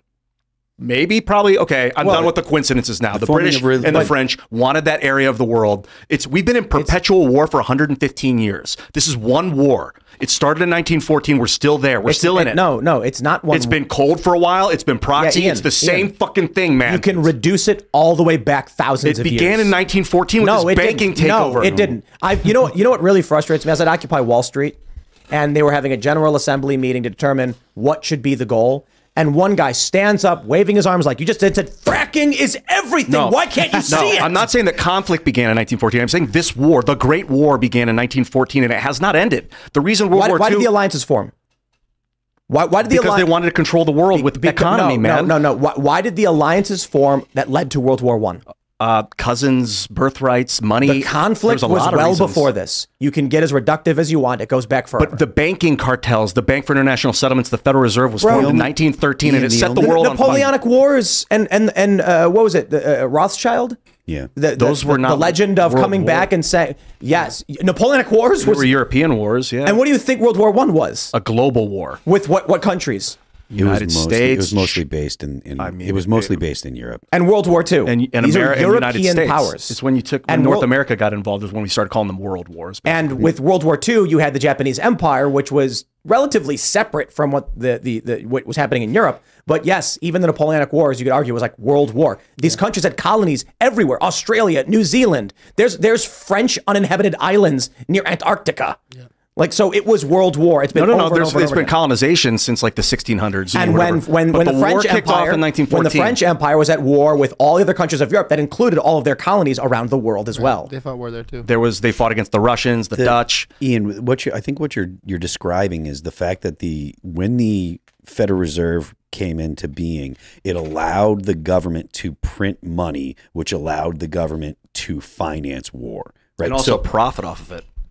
I don't know that that's the case because I think that they could profit off of war long before the Federal Reserve. But you get to blow things up and then give them as much of your money as you want. I mean, anyway, sorry to interrupt. Maybe, but the point is that the existence of the Federal Reserve unleashes and basically not just the Federal Reserve, but money that's not actually pegged to gold. They can manipulate it much easier if they're printing money that's not pegged to gold. But the existence of the Federal Reserve is what really gave governments, specifically the United States government, the ability to fund wars. And when you have the ability to fund wars, then they'll go ahead and they'll look for reasons to go to war. But it's not like all the wars that you're describing are not the same thing. I think it's all one war. They say World War I and World War II. It's semantic in my opinion. World War I and World War II are. Then you need to go back further than that. You need to go back to where these alliances come from. I'm talking about this war began in 1914. But this war. This is a world war. It's been going on for 110 years, and it's banker controlled. You are ignoring the history of Europe. There's other wars that have happened. I'm not saying that this is the first war. I'm saying it's the first. We're still in this war. It hasn't stopped yet. And it's been cold. It was cold. And now it's a cold war with China. And it's like been proxy. Yes. Ian, when you say China's involved in the same war, you need to go back to World War I. You are choosing to hyper-focus on the banks because that's what you care about. This banking war started in 1914. No, it didn't. No, I don't think when do you think that the Federal Reserve War began? Before the Federal Reserve existed? Like, what are you talking about? The Federal Reserve is a symptom, a creation because of these things. I mean, you're Rockefeller ignoring the history and of where Rothschild these things started that freaking thing to control people. And you're ignoring where they came from and where their wealth comes from and what conflicts they were involved in. You are choosing to hyper-focus on the Federal Reserve because that's your thing. But bro, it's just all of this is reductive. No, it's not, man. It's a war, and it's semantic to call the Cold War not World War. World War I is the Cold War. It's the same shit. So Ian, the world wars of the 20th century were wars of ideology. It was really people figuring out, because in the 18th or in the 19th century, you had the Industrial Revolution made it possible for people to not live just in an agrarian society. You had people going to cities and stuff. You had this massive explosion in people that could become philosophers and blah blah blah. And so in the 19th century, there was a lot of philosophers. They came up with the ideas of socialism. Fascism was the idea was created. Liberalism was a creation that was also in the 18th century. And the wars of the 20th or the 19th century, I'm sorry, the wars of the 20th century were kind of, or at least the first half, were kind of trying to hash out what system works best. You had socialism, you had fascism, you had liberalism, and the way that it worked out at the end of the 20th century is it looked like liberalism probably was the best system for humanity, because it allows people to make mistakes without having it being a top-down control. So what you're describing is really more of humans trying to figure out the best way to organize their societies and fighting over the way to organize it, because you went from total war feudalism in the 19th century, and then you went into capitalist societies, and then that's where you had enough production where people could start to, just talk about socialism or fascism and whether the state should be in control or whether the individual should be in control. But these things are all symptoms, or the wars that you're talking about are all symptoms of humans trying to figure out the best way to organize their society. We're currently in fascism right now, and it's not working very well. We're not in fascism right now. We are in fascism. We're in we have liberalism. private corporate. Let me finish this because I want to go on. But there's a war between England and France called the 100 Years' War. Wars can go on that long. Mm-hmm. So just consider that maybe we've been in. Like, it's not normal to be at war. Like, we're not in. How long was that the 100-year is not true. war? War is the norm for all of human history. I don't think so. It absolutely is. I mean, you weren't there. How do you know? I don't think we have to be at war. Okay, so we've been in a war my whole life. But we've just been winning it the whole time. We've been in a siege where America has 150 military bases controlling people's behavior. War and violence are the norm for human society. Peace is extremely rare, and we are living in an anomalous time where generally our society is at peace. But now the world's not. I know that it's not the world. That's why I'm saying our society, Western society, is generally at peace, and it is anomalous. It is not normal in human history to not be at war. There has been. If you look at human history, it is drenched in blood and made of piles of bodies. The fact that we can get up in the morning and not worry about dying, I'm not in that place anymore. It's a huge. It's totally unique to our time and place. I don't feel that. I am worried about dying. That's fine. Because we're at war. I understand. I understand. To pretend like we're not is just a ticking time bomb. I understand what you're saying, but what I'm trying to do is give you a little perspective or to pull you back from the brink, because we are actually in one of the most peaceful times in human history. And human history is full of war. We're going to jump to this story from Politico. RFK Jr. Super PAC raises $11 million within hours and courts Elon Musk's support. Just hours after RFK Jr. announced he would run for president as an independent, more than $11 million gushed into the coffers of a super PAC supporting him. American Values 2024 said it raised $11.28 million in just 6 hours following Kennedy's announcement in Philadelphia on Indigenous Peoples Day. Are they seriously going with that, Politico? It's Columbus Day, isn't it? According to a press release, millions of independent-minded Americans are seeing through the most powerful censorship and propaganda campaign against any candidate in American political history, said Tony Lyons, co-founder of the PAC, in a press release. They are angry at the DNC for attempting to disenfranchise them, eager to support an honest Democrat, and more open than ever before in American history to an independent and honest candidate. So I guess I'll just throw it to you, Max. I'm curious what your thoughts are on RFK. RFK Jr. is announcing he's running. Do you like the guy? Do you think he's going to pull votes from Biden or Trump? I mean, I personally like him. I really hit it off with him. I felt like he was a like-minded person when I met with him. And I've been interviewed by him. He's completely woke in the good way of woke on Ukraine, on issues on Iraq, Afghanistan. And his opening speech for his campaign was in many ways inspiring. I mean, I thought it was a great anti-war speech, and he brought up his uncle's wish to scatter the CIA into 1,000 pieces. I mean, that was the message we needed to hear. Since then, his campaign has been completely deflated within the anti-war movement since he took on this Likudnik kind of extreme pro-Israel dimension to it, which and started to seem like he was agitating for war with Iran. It just didn't seem in his speech. Yeah. I mean, if you watch, he did this weird event with Shmuley Boteach, who's this kind of like rabbi who runs around calling everyone an anti-Semite who won't do what he wants. He's paid by Sheldon Adelson, who was one of the biggest individual donors to Trump, who came in through Jared Kushner. And it was a weird event. I was like, did you get paid to do that? Like, is there some kind of incentive for you to take on this non-anti-war line? Because you see, I mean, if you're that pro-Israel, you're not going to like hang out with me. You know who I am. And it just seems strange to me. So there's just been this feeling of deflation within the kind of anti-war movement, anti-war independent media, within the sectors of the left that initially supported him, the grassroots left. And yeah, the Democrats were always going to screw him over. Yeah. And now the question is, what is he going to do as an independent? Because we know he was one of the boldest people in America speaking out against the propaganda and psyoping of the country during the COVID event. That would seem to drain from Donald Trump if he was an independent, or whoever the Republican, a DeSantis. And hasn't he? I've heard that as one of his recent rallies, he's been attacking Trump in a more strident way.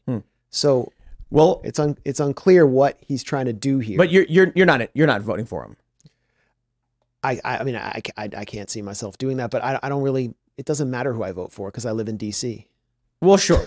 But I mean, in terms of your moral compass and your heart, if Trump beats Biden, how does that make you feel? Or if Biden beats Trump, like, does it matter to you? I mean, it matters, but I can't see myself voting for either of them. But I mean, just looking at it from a more objective point of view, not me. I think this election is so much about whether you trust the system or not. Yeah. And so many people who just simply don't trust the system are going to vote for Trump just to give the finger to the system. It's not because they like him. The indictments, a lot of people who've been screwed over by the criminal justice system, who are not traditional Republicans, are starting to sympathize with him. The things he says about the system, about the deep state, the national security state, the media. Everybody hates the media. It's the worst. I mean, having been in the media for 20 years, it's like you get all the worst people in the country in one place and then just let them go crazy and dominate your mind. So Trump is I loved when he would call the corporate media, the enemy of the people. So this is about that. And the people who have the most to lose from the loss of establishment control financially tend to be the Democratic Party donor class. I think so. I think he's you can't pull from Trump for the reasons you described. I mean, my attitude toward Trump is I just think he's the best bet in terms of firing people. You know, I think Ron DeSantis is a negotiator. I like a lot of his policies. I think he's running a bad campaign, and I think he goes to DC and then he just says, you know, let's negotiate and play ball. Unemployment. Yeah, Donald Trump, I think, is just at this point, he wants revenge. That's the joke we make. We made the poster of him that says revenge on it. And if he fires a bunch of people, I'll take what I can get. I don't like when it was Trump versus Hillary. I thought it was W2. It was garbage. Like, Hillary Clinton is a psychopath. She's a sociopath.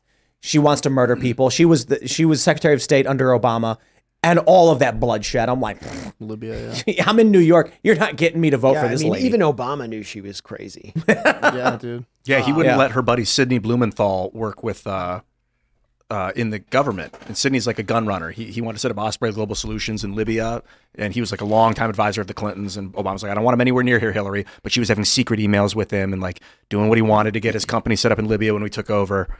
Just a dirty woman.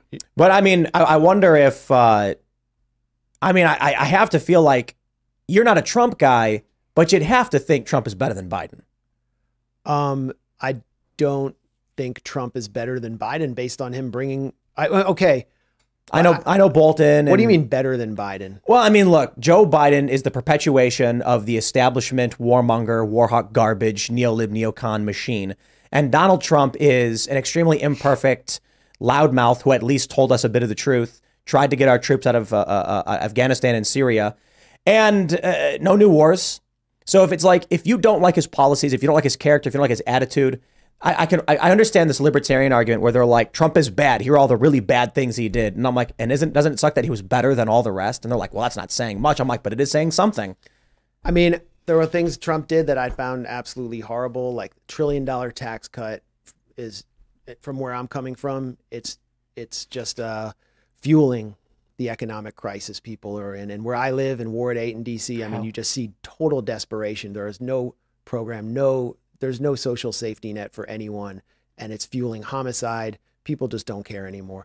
Donald Trump did some he brought John Bolton in, he brought Nikki Haley in, he brought H.R. McMaster in, he brought Jared Kushner in, he let Ivanka show him pictures of Syrian children supposedly, and then acted on a false flag to fire missiles. So can you really trust him?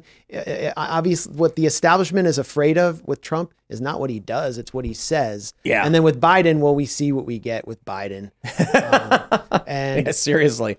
But to your point before, I mean, you should play the man, not the ball. I mean, you should judge. You can judge me based on my work and the things I do. I think that's only fair. I think all those criticisms of Trump are absolutely fair. Yeah. And then it's still like he crossed the DMZ into North Korea, and it's like no new wars, perpetuation of wars for sure. An effort to wind down and get us out of Afghanistan. When he brought the Taliban to Camp David, he got attacked for it. And I'm like, negotiate. We're done with this. And he tried getting our troops out of Syria, except for the oil. And they lied to the American people about it. And my attitude is just, I'm not saying you have to support him or like him, but it's like, and you don't have to comment at all. That's up to you. I'm just saying for me, I look at it like, yeah, Trump may be in general bad. I don't know if a president could be good, but he's better than he's the best president I've had in my life. No, I understand why people feel that way. As a journalist, I'm just not going to be drawn into being like a court voice for a candidate. It's because they're always going to disappoint you. What Trump shows is just he lifts the mask on the fact that there is what you could call a deep state. I just loved when he was in front of the helicopter or whatever, and he was like, we're doing this weapons deal with Syria. It's going to be great for the economy. And then all the anti-war left, they were just like, he just said it. He just came out and said it. What did he do with the drone weapon program? Luke was saying on the show that he gave control of drone assaults to the generals. Like, so he no longer made the decision of who's going to die. He's like, he kind of washed his hands of it and gave, what was that exactly? I mean, I know that he gave the CIA unprecedented powers to carry out black operations, including assassinations. The CIA loved it, which is funny because the CIA also was working against Trump. And I mean, John Brennan was running Russiagate. And once you're in the CIA, you're always in the CIA. Like John Brennan being former CIA and then going on MSNBC and calling Trump a traitor. That's he's speaking for a wing of the CIA. But meanwhile, the black ops guys in the CIA were getting to do whatever they wanted.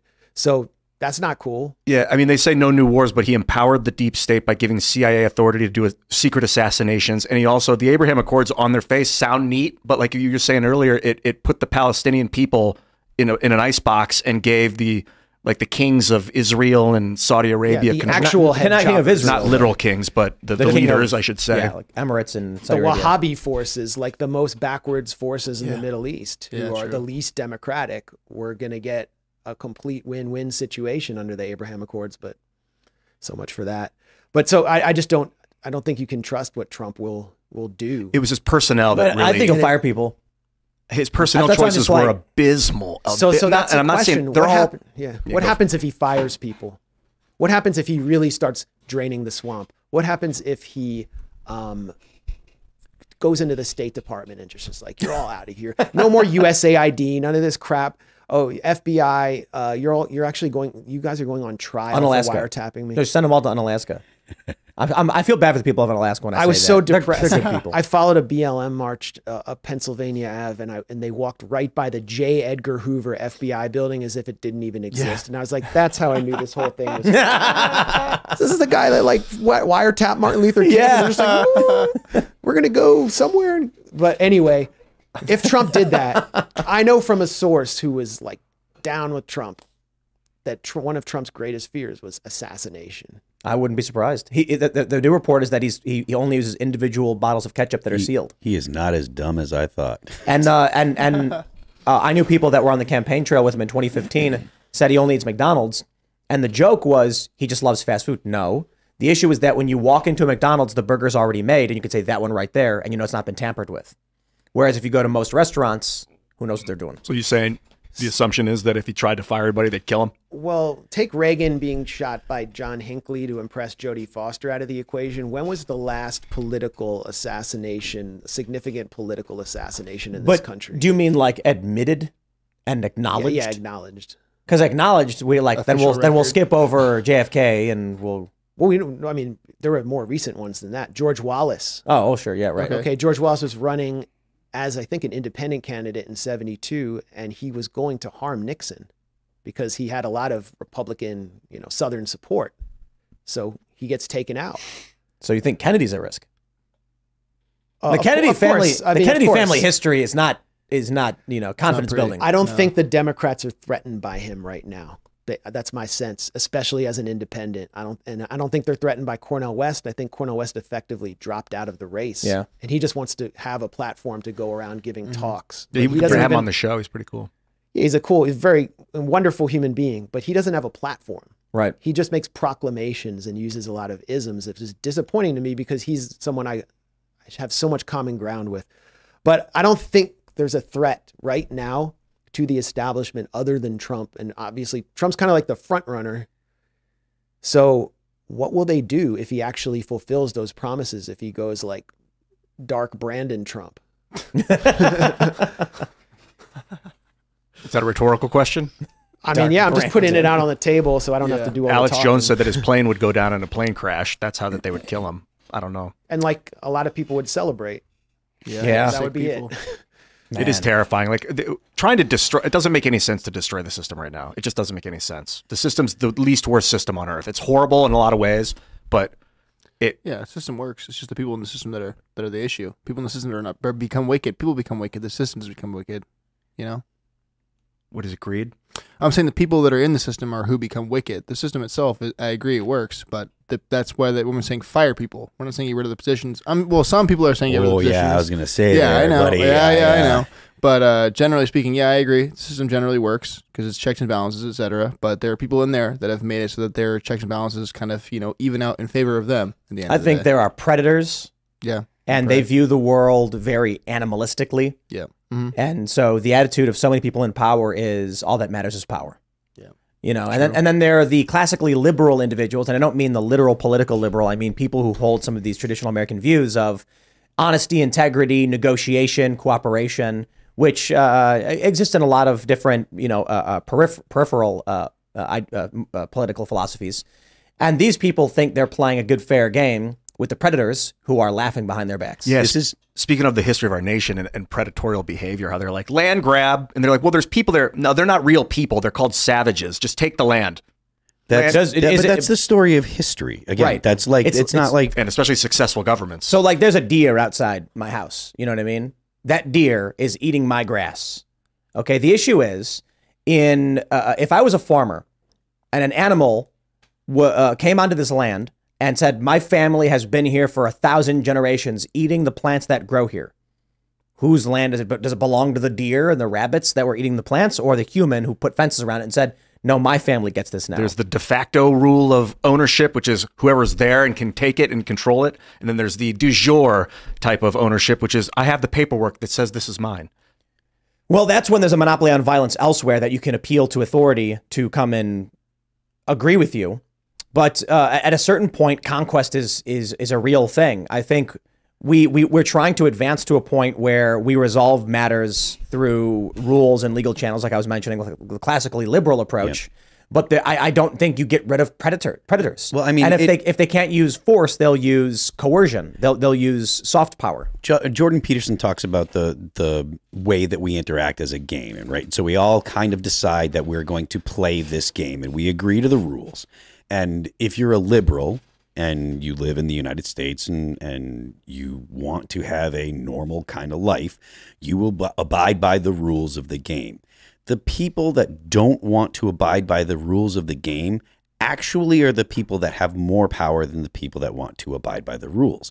If you decide you don't want to play and you want to use violence to acquire things, the rest of the people are going to say, well, we have a situation that, or we have a process to take care of that, and that's police, and that's the judicial system, et cetera. But at the end of the day, that only works because you have people that are willing to use violence and force to make the person that decided to step outside of the rules of the game play by the rules. And the only rule, once you step outside of the rules of the game, then the rules are just violence. So Max was talking earlier today about the behaviors of the Palestinians, and they don't have any recourse, etc., and so they're choosing violence. But once you choose violence, then it's just a matter of who's got more power. Right. In my opinion, for the Palestinians to choose violence is a terrible decision because they're going to get the shit stomped out of them because of the fact that Israel just has more military power. Whether or not that, and I'm not talking about right or wrong, I'm just saying the actual conditions. Mao said actual political power comes out of the barrel of a gun. And in Starship Troopers, the violence is the ultimate authority that all other authority gets its power from. And that is actually true. And so you have to decide, do you want to play by society? Do you want to have a society that has rules and has people that play by the rules, or do you not? I mean, in a fair society, you have a choice. They chose initially, they attempted to choose negotiations. Look what happened with Oslo. They got record amounts of settlements built immediately in their territory, like literally in their olive groves and backyards.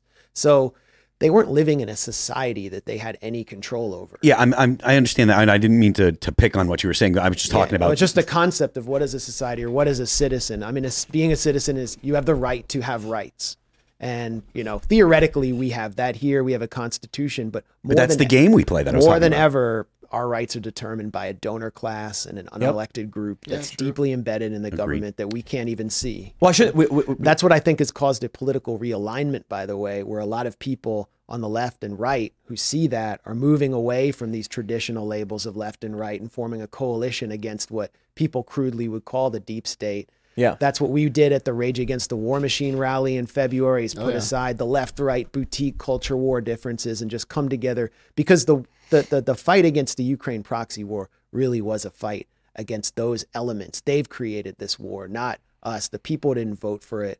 And Russia created the war, What's right? the war really about? I mean, it is about the banks. It is about one of our only productive industries getting flooded with investments, the arms industry. We don't make stuff like we used to in the U.S., but we make weapons.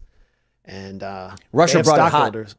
Russia brought it hot, but war is war, man. Yeah, when you siege someone and you hold them in their house and then they break out and make it hot, it's like, well, that's NATO on the doorstep, man. That's it, and that's Israel putting these people in a little open air prison. You put them right up against the wall and you don't let them move. Like eventually, if they lash out, who's at fault? I'm talking about Russia invading Ukraine was turning a conflict hot that had already been brewing. Because we'd pushed NATO east, and it's the same thing with the Israelis pushing the Palestinians into Gaza. Like you push them into it and you don't give them any other opportunity. Like they lash out. We're going to go to the same thing. We're going to go to Super Chats. If you haven't already, would you kindly smash that like button, subscribe to this channel, share the show if you like it, and head over to timcast.com. Click Join Us. The members-only uncensored show will be up in about 25 minutes, and that should be very fun. We're going to have more spicy conversations, but check that one out. Let's read. Culture Abduction says, first, can't believe Ian is slowly turning into Seamus. I'm not a Christian. I just love God, and I love communicating with spirits and prophets and things like that, and I'll keep doing it. Mr. Batalon says, fun fact, as per the Geneva Convention, protected locations lose their protected status, i.e. schools and hospitals, if they are used for military purposes, military operations. That's correct, yeah. Fix Bayonet says Hamas named their attack after the Al-Aqsa Mosque. I won't be surprised if civilians tear it down. The Israelis would then be able to build the third temple. Watch for the Temple Institute sacrifices the red heifer. I don't understand that. Red heifer. It has to do. It's like I'm trying to remember this exactly, but it's a significant religious symbol. I can't remember what it is exactly. I can help with that. Thank you. If I'm gonna probably get it wrong, but basically, you need the blood of a red heifer for something like Jews this to be able to enter the compound, and Right. it's hard to get a red heifer there. So, Well, all right. Noah Sanders says, Tim, what happened to the Michael Seifert Uncensored episode? I went to find my clip of saying he should do a Shark Tank not even an hour after he announced it on IRL, and it wasn't working. What's up? I don't know. You want to take that note down, the Michael Seifert members only, and see if I'll there's take something it up down. with it later on. We'll try and we'll get that sourced. Our crew is probably already on it because we have a crack team that is working to bring you only the best content at timcast.com. All right. Me Shoots says, finally got someone smart on the show. Now Max can pick on you guys like how y'all pick on Ian because, insecurity issues. I do love how polarizing you are with there's a bunch of people being like, you're so smart and you're so knowledgeable, and others being like, you're a fraud and a sham. You really, you did it, I guess. are they mutually exclusive? I think the overwhelming majority of people are just watching. Like, the people who comment are like the top tier politically active individuals, and they're going to have very strong opinions. Yeah. 85% of the people who are watching are just like, Max, I'll see what this guy's writing about. And Matt Gaetz pointed out that our audience is super rational and super logical. And when he bumps into, he's like, you bump into like a Fox News viewer and they're like, hey, I saw you on TV once. You bump into a Timcast viewer and they're like, I thought about everything you said and I've written down this plan. So much more, true, yeah. Involved. Let's grab some more. What is this? IDG says Brett Weinstein, Tucker, Vivek, Bannon, Alex Jones, Dave Smith, etc. are all coming to the conclusion that Israel had foreknowledge of the attack but stood down and allowed it to happen. Change your mind? I think that I would lean slightly away from that. I guess you could say this. I think it is completely reasonable to believe that to any degree, be it small or great, Israel did have foreknowledge of something. To then say that Israel stood down and allowed these attacks and killings of civilians, I would lean against. I have no evidence, but it is completely within the realm of reasonability for a country to allow 1,000 of their citizens to be raped and murdered and captured in order to go to war to destroy an enemy they want annihilated.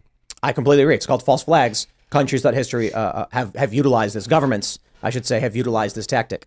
But I actually think it's not the simple answer, right? I think if we go by Occam's razor, it's Hamas, like you said, the targeting of civilians is leverage for them to negotiate the release of their people. So a military operation makes more sense. And I suppose you could say Israel doesn't need this degree of conflict in order to justify what they're doing, especially as you mentioned, they shot people who are unarmed and there was no outcry over it. Israel has something called the Hannibal Directive in its military, which allows the military to kill its own soldiers if they become captive, if they are held captive, because the political price of them being held captive is so high. They'd have to exchange thousands of prisoners or who knows what. And there's evidence that they have enacted the Hannibal Directive and attacked Hamas vehicles that were carrying live soldiers back into the Gaza Strip. So I think that cuts against the theory that they allowed this to happen because their fear of one soldier being captive is so extreme within the military intelligence establishment in Israel. And now they have dozens and dozens. We don't even know how many. Yeah, I think typically the false flag narratives, while possible, are usually on the more complicated solution as opposed to the simple solution. And the simple solution, one can, what is it? In the absence of evidence, the solution that makes the least amount of assumptions tends to be correct. Israel and Hamas conflict. Hamas wants captives for, they take civilians, they take soldiers, they use them as political bargaining chips. Much simpler and least amount of assumptions as opposed to Egypt warns Israel. Israel says, aha, now's our chance. We'll utilize this to, There's also this image of Israel that they market to the world, that they have the best intelligence services, that they're the surveillance masters. I mean, their economy thrives off of selling their spy tech abroad. I mean, they have an entire unit called Unit 8200 that goes into the tech sector afterwards. I mean, they did that. They were the founders of Black Cube, the company that Harvey Weinstein used to tail his accusers. They're making so much money as consultants. So everyone thinks they're so brilliant and we overestimate them. In fact, they're kind of a paper tiger, and they just got humiliated by a bunch of guys on motorcycles. Yeah, but the conspiracy theorists, the people that hate Israel, they're really good at telling people that the Mossad know everything too. And they killed JFK. And there's a lot. I mean, so maybe we overestimate it, but it's not that it's overestimated just because of the people that are like in supporting Israel or Israel. It's like the people that hate Israel they'll tell you Israel did everything. You know, my timeline on Twitter has been full of like, but don't you know the Jews control the sun and blah blah blah. You know, all kinds of like, man, with Mossad. Yeah, so it is definitely something that the conspiracy theories have globbed onto and really push as well as, and you know, they're not going to stop. They're not the Mossad and Israel's intelligence service. They're not going to be like, no. They like it. They like it. Yeah, absolutely. The Drum Knight says, war never changes. I love this one, but it's a line from Fallout where I think it was Ron Perlman, right? Did the VO, and he's like, war never changes. And it's just like, war changes all the time, dude. Come on. Like, I always hated that line in Fallout. War never changes. What are you talking about? There's all sorts of developments. Like guerrilla warfare was a major advance. Scorched earth. Like war changes a lot. Digital warfare. Yeah, now you've got information warfare. Unmanned aerial vehicles. Who invented them? Oh, yeah, right. Israel invented them. But I suppose the argument is that it's always just about killing and destruction. Yeah. But yeah, I still got to say, eventually it's going to be robots fighting robots. It's going to be a bunch. Yeah, like our drones versus their drones. Yeah, I mean, you see it over Israel with the rockets versus rockets almost. It's machine on machine. Yeah, crazy. All right, where are we at? Let's grab this one. Glenn Meneval says, Breaking Points had a good video on debunked videos and photos. A circulating video was a video game screenshot. Be wary of the fake stuff. Yeah. That's what I'm talking about. If a reporter comes out and says, I'm hearing babies were beheaded, I'm like, okay, well, a reporter hearing something and an official statement from military or spokesman or something so I'm expecting, with evidence is very, very different. I'm expecting to see a blurry image of a baby with a head in the next week or two. I just bought a bunch of these, by the way. They're really good. Spindrift, highly recommend. We don't have any up here? I got it. No, we should though. Those are awesome. So be wary of seeing something because there could be false or deep faked images of babies with heads cut off. Just be you might start seeing images in the next 3 to 5 days, 2 weeks to verify the claim. Maybe they don't show it all at once. Maybe it's legitimate. I don't even know yet. Alexander Ali says, has Tim gone full neocon yet? No, but between Cassandra Fairbanks and Elad Eliyahu, man, I'm being ripped in 2 directions. Oh, wow. Yeah, it's funny when it's true though. Yeah, Cassandra is just so 100% purely anti-intervention at any, and Elad he called himself the resident neocon. Yeah. So he's that mustache. He's a Bolton bro. That's right. And he's very much like the United States should be the unipolar power in the world. He doesn't want other countries getting a foothold and things like that. After having spent so much time in Israel, Max, like what's your interventional stance? Like how do you feel about foreign wars and things like that? I mean, I'm an anti-interventionist. That's why I'm able to find common ground with people who are libertarians or conservative. Why I spoke at the Ron Paul Institute is, we should not be over there. But I also think that's kind of an issue of like honesty and integrity. There are a lot of people that, we describe these prominent left-wing personalities as just agreeing with whatever tribal position and refusing to have conversations. Like their position will change with whatever the narrative is. Like, I'm somewhat reluctant to bring it up, but progressives, it just means you follow the PSYOP at this point. It doesn't even have any principles attached to it. Yeah, they're like, we must support the war in Ukraine because we've that's progressed the on to the next corporate thing. narrative. That's the Young Turks in a nutshell. But I think, did something happen with Cenk Uygur arguing with Hassan? Cenk went on Hassan's show and they went at it. Cenk was like, no, about? Hassan, no. Hassan was defending, I think. The police thing. Well, Hassan was saying police are bad, and Cenk was saying like releasing these criminals is making things worse. Yeah. Mm-hmm. But the progressive narrative is no, release the criminals, and it's like so. But Ukraine, I think, is a really great example of like people claiming to be on the left. If you, I mean, have they called you right wing yet? Oh yeah, far right. Oh, we got that article together. I mean, come on, that was like 10 years ago. After today, it's like finished. But What was it? What was that like? No, that was like that was 9. No, what was it? 9 years ago? What was the article? oh yeah, the Southern Poverty Law. But it wasn't even like an SPLC job. It was like this weird character came in there who was like this anarchist freak from Portland who had no journalistic chops, and he concocted this vast conspiracy that involved me, you, like Katrina Vanden Heuvel from The Nation, yeah, her, Stephen Walt, and we were all controlled by Vladimir Putin to enact this red-brown conspiracy to like take over alt media. They had to apologize for it. It was absurd. The SPLC argued that they called me alt-right, I think. And they argued that I was right-wing. Their source was... No, they said you went to Iran, so Iran was controlling. Right. Yeah, but I think they said like alt-right Tim Pool went to Iran or something for a Holocaust denial conference or something like this, which is just like the most insane thing imaginable. I was like, I've never been there. This is crazy. You should print that article and put it on the wall somewhere. I think it's archived somewhere. They had to apologize for it. But it's funny, I mean, it was a long time ago, but I think the interesting thing is the only thing that really connected all of us was we're, to varying degrees, but greatly anti-war and anti-intervention. Yeah, and so we're seen we're seen as a threat to the American order. Yeah. I could go deep into that rabbit hole, but it's going to bore everyone watching this. But anyway, I called the Southern Poverty Law Center and said this is bullshit, and they retracted all three. Like that's crazy. Spot. But it's just because they were afraid of a lawsuit. Good, and I should have just done the lawsuit. Yeah, true.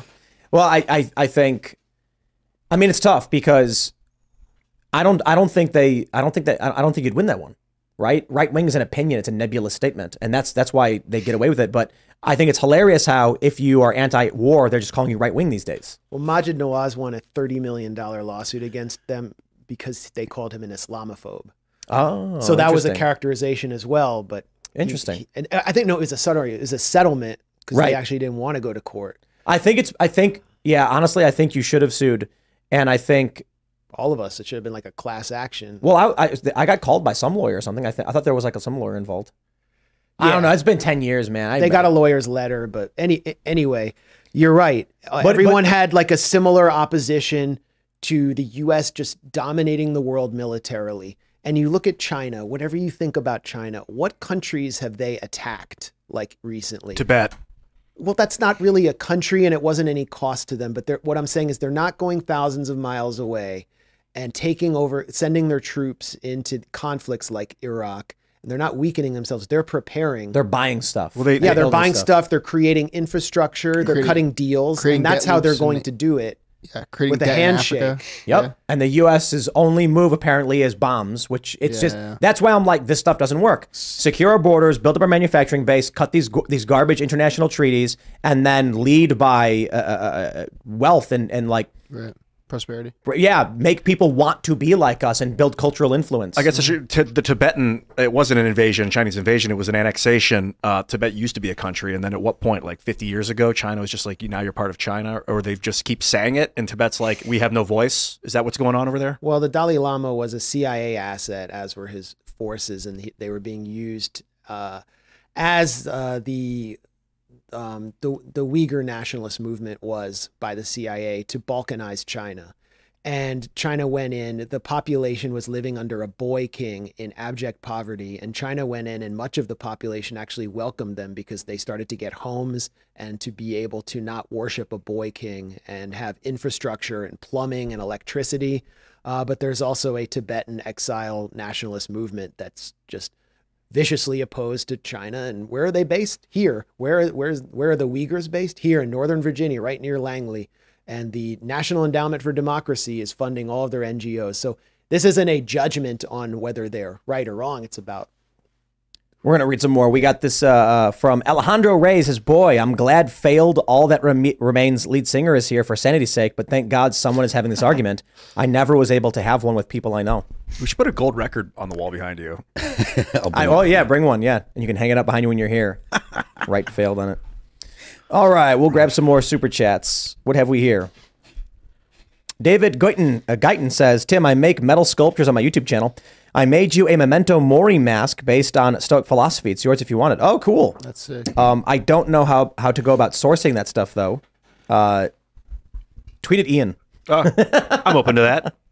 I have no other response. Like I don't know how to. I don't know. How Tweet at me and send me a direct message. Do both. Edgar Ortiz says, "Good on Tim for having a credible journalist such as Max on. Not sure who the other guy is though, but could learn a little something from Max. You see, you get one person being like, Phil, you're so right about this. Another person says, Max is so right about this. I respect the Well, that's what happens when you have conversation. so many diverse guests on. Yeah, I'm the failed musician guy. That's who I am. Oh, but I mean, typically, like the left doesn't come on the show. It's pulling teeth. Yeah. It's impossible, you know. And so then, you know, I don't know. It is what it is. It is what it is. It's frustrating to me because the left could get so much more done if it would just focus on issues instead of virtue signaling. Yeah, which is a large component of what our issue is. Yeah. You know. And so like we've had some leftists on, and we have like these like books like This Book is Gay, where it's got explicit material and that kids should not be exposed to. Some leftists we bring on will say, no, I agree, you're right. That book should not be for kids. I don't know why they're even defending it. I'm like, well, then you need to speak up because you're saying nothing and like lowering your head, while these other people we've had come on the show just explicitly defend it and say kids should have it. And I'm like, you're just saying that because that's the progressive line of like the narrative or the psyop. All right. What is this? Well, that's the dividing line issue. It's like, okay, you're not with me on the trans issue, so we can't work together against anything. Ukraine. Yeah. To me, that's so much more important than the trans issue. And so I'm willing to work on a tactical basis with the Freedom Caucus, with Marjorie Taylor Greene. I might not agree with her on other things. Yeah, but I mean, avoiding World War III might, be pretty important. Yeah, I'd like to disagree later. Let's stay alive. And at the Gray Zone, Yeah. we'll like promote their initiatives to end. We have promoted Paul Gosar's initiative to end the emergency declarations on Libya, Syria, Yemen. And this is the Freedom Caucus. These declarations are used to make war on those countries. And the left is just giving them the cold shoulder when they totally agree. So I think AOC is an evil person. I think she is fake. I think she's just going through the motions. I don't know. I think she'll be the establishment. She'll be the next Nancy Pelosi. she's the new Obama. Well, there you go. Or that, right? That works. Yeah. Yeah, we need allies now, so let's work together. All right. PTB says anyone who likes Malort hates themselves. Wormwood's great. I'm not trying. I want to be careful because I don't want to rag on Malort. I'm from Chicago, but the Chicago joke is he just says he drinks more. For those that don't know, Malort is like a prominent. It's a well-known liqueur in Chicago. It's wormwood liqueur, right? Yeah. And people in Chicago think it's horrible, but they want everyone to drink it. And so they buy tons of it to get people to drink it. And the joke is it's distilled from the grass that grows on the side of Interstate 55. So everybody from Chicago knows. Tastes like it. I just have it. You like it? Grass I like. All right. Where are we at? And Where are I'm we a at? self-hating Jew, so. Do you believe in God? You've gotten some of those comments for sure. In a way. A side of salt. Oh, no, there's Let's read this one. A side of salt says Hamas is in charge of Palestine. Their charter calls for the eradication of Jews and Christians. WTF do you mean it's not religious, Max? The Hamas charter was formally changed to remove those anti-Semitic passages in 2016 or 17. It's no longer there. But I don't know how much time we have. I would love to address the issue of Arab anti-Semitism. We can go nuts on the after show in a few minutes. Yeah. We'll go deep into all this stuff, and I'm sure it will be needs equally to polarizing. Be, like, understood, but they did that just so that they could attempt to negotiate with the outside world because they recognize it's ugly. And anyway, here we are. All right, let's try and grab a couple good ones. There was one that I really wanted to get, and where did it go? All right, well, I'll just read this one. DTYLMW says, Tim, I'm begging you, please bring in a real historian that can push back to all this nonsense this clown is talking about. As a starting point, please read and learn about the whole history from the book, The Palestinian Delusion. They can't all be praising you for being a good journalist. Some of them have to be criticisms, but... it's either real or fraud. Yeah. All right. AB says, did it just jump on me? It did just jump, yeah. I hate when YouTube does that. Yeah, it's frustrating, man. Right there, it's right there. Oh, there you go. He says, AB says, Ian, you do know that Sidney Blumenthal is Max Blumenthal's father, right? Is he? Well, that's why you brought it up. No, I don't know. Are you guys related? Yeah, he's my father. Oh, well, so what's up? What you just talking crap about Hillary? Like they're tight. Well, I don't agree, and I speak for myself. And You don't I agree with just your want- dad, or you don't agree that Hillary? I don't agree with I would be Hillary Clinton. nervous. I was formally denounced by Hillary Clinton in 2016. You can look that up. I was denounced by Hillary. I was also denounced by the Trump campaign. I think I'm the wow. only person to be denounced by both. You got So level 4 Max's plates company, over there? Osprey, they were basically like, when we take Libya, let's make sure our Man, company I gets can't set up. speak to any of that, but all I know is there was no company and no money that I know of. And I honestly, I can't speak for somebody else. I'm speaking for myself here. I don't agree. And like, I think Hillary Clinton is a dangerous figure. I made that decision. I spoke out in 2016. Jake Sullivan, who's the NSC director for Joe Biden right now, he authored the statement denouncing me on her behalf. Wow. And it was because she wanted pro-Israel money from her largest donor, who is named Haim Saban. And, you know, I think my father's a complex figure. He helped start alternative media in the early 70s. His columns on the Iraq War are like vicious denunciations of the neocons. And in some senses, yeah, that work has inspired me, but I don't agree with him on other things. And I think a lot of people watching this don't agree with their parents on politics. So I just, I'm just here to do my own work and to be judged on that. I would love to have Max in here because I've talked crap about him before. You mean Sydney? He's Max. Oh yeah, Max. Sid, I'd love to have your dad in here if he ever wants to and talk about it. And we don't have to talk about Osprey. He's got his 5th book on Abraham Lincoln coming out, so I'll invite him. Oh, cool. Oh yeah, dude. Because I mean, war is the way of the world. I understand this now. Before it was like warmongers are evil. Stop. But now I understand the power and the value of force. Oh, Ian's full on an interventionist. Just the other day, he was talking about he's for intervention now. He's literally trying to make a state in the Middle I'm willing. East. There are U.S. state in the Middle There are East. times and places when horrific things We're can be an deterred with eclectic force. But I would love to have that debate with someone that's been there and worked behind the scenes. I think that we should find maybe prominent academic countervailing views and have a larger conversation. God, that's awesome. But again, I don't think this question for Max just because you're related. I wouldn't. Well, I mean, if we want to have your dad on, we'll ask your dad. We don't ask you about it. You know what I mean? I'll put forward a request. Happy to do that. Yeah, that'd be great. Whatever. He's not really in the game anymore, but yeah, my work speaks for itself. That's all I gotta say. I mean, the fact that you are that close to Hillary Clinton and are critical, I mean, that's kudos to that. I mean, we disagree on a lot of stuff, but kudos to that. I don't give a shit who you're I related met her to. once in my life. Sorry to hear that. Yeah. We'll pull up the one more. We'll do one more. Raymond G. Stanley Jr. asks, Tim, any word on the 2A documentary? Man, that thing was supposed to be out for the 4th of July. Yeah. And then we really wanted to include in certain footage, which we have to get clearances on for copyright issues. And so I suppose it's just been delayed due to that. Yep. But it's fine. I don't think it's a big deal actually, as we're getting into into the election season and all that stuff. Yeah, it might be more prescient or more opportune to wait a little bit on it. And we'll see. We'll see what happens. So other than that, smash the like button, subscribe to this channel. And how about this? We're gonna talk deeper on all of this stuff in the members only uncensored show, which will be up in a couple minutes. So go to timcast.com, click join us, become a member. We're going to have that uncensored show on the front page of the website. And if you join the Discord server, you can submit questions and potentially call in to talk to us and ask us questions. You can follow the show at TimCastIRL. You can follow me personally at Timcast. Max, do you want to shout anything out? thegrayzone.com, and check us out on YouTube. Just look up The Gray Zone. We stream every week, usually Fridays. We'll do another stream on Friday, and I work with some incredible people there.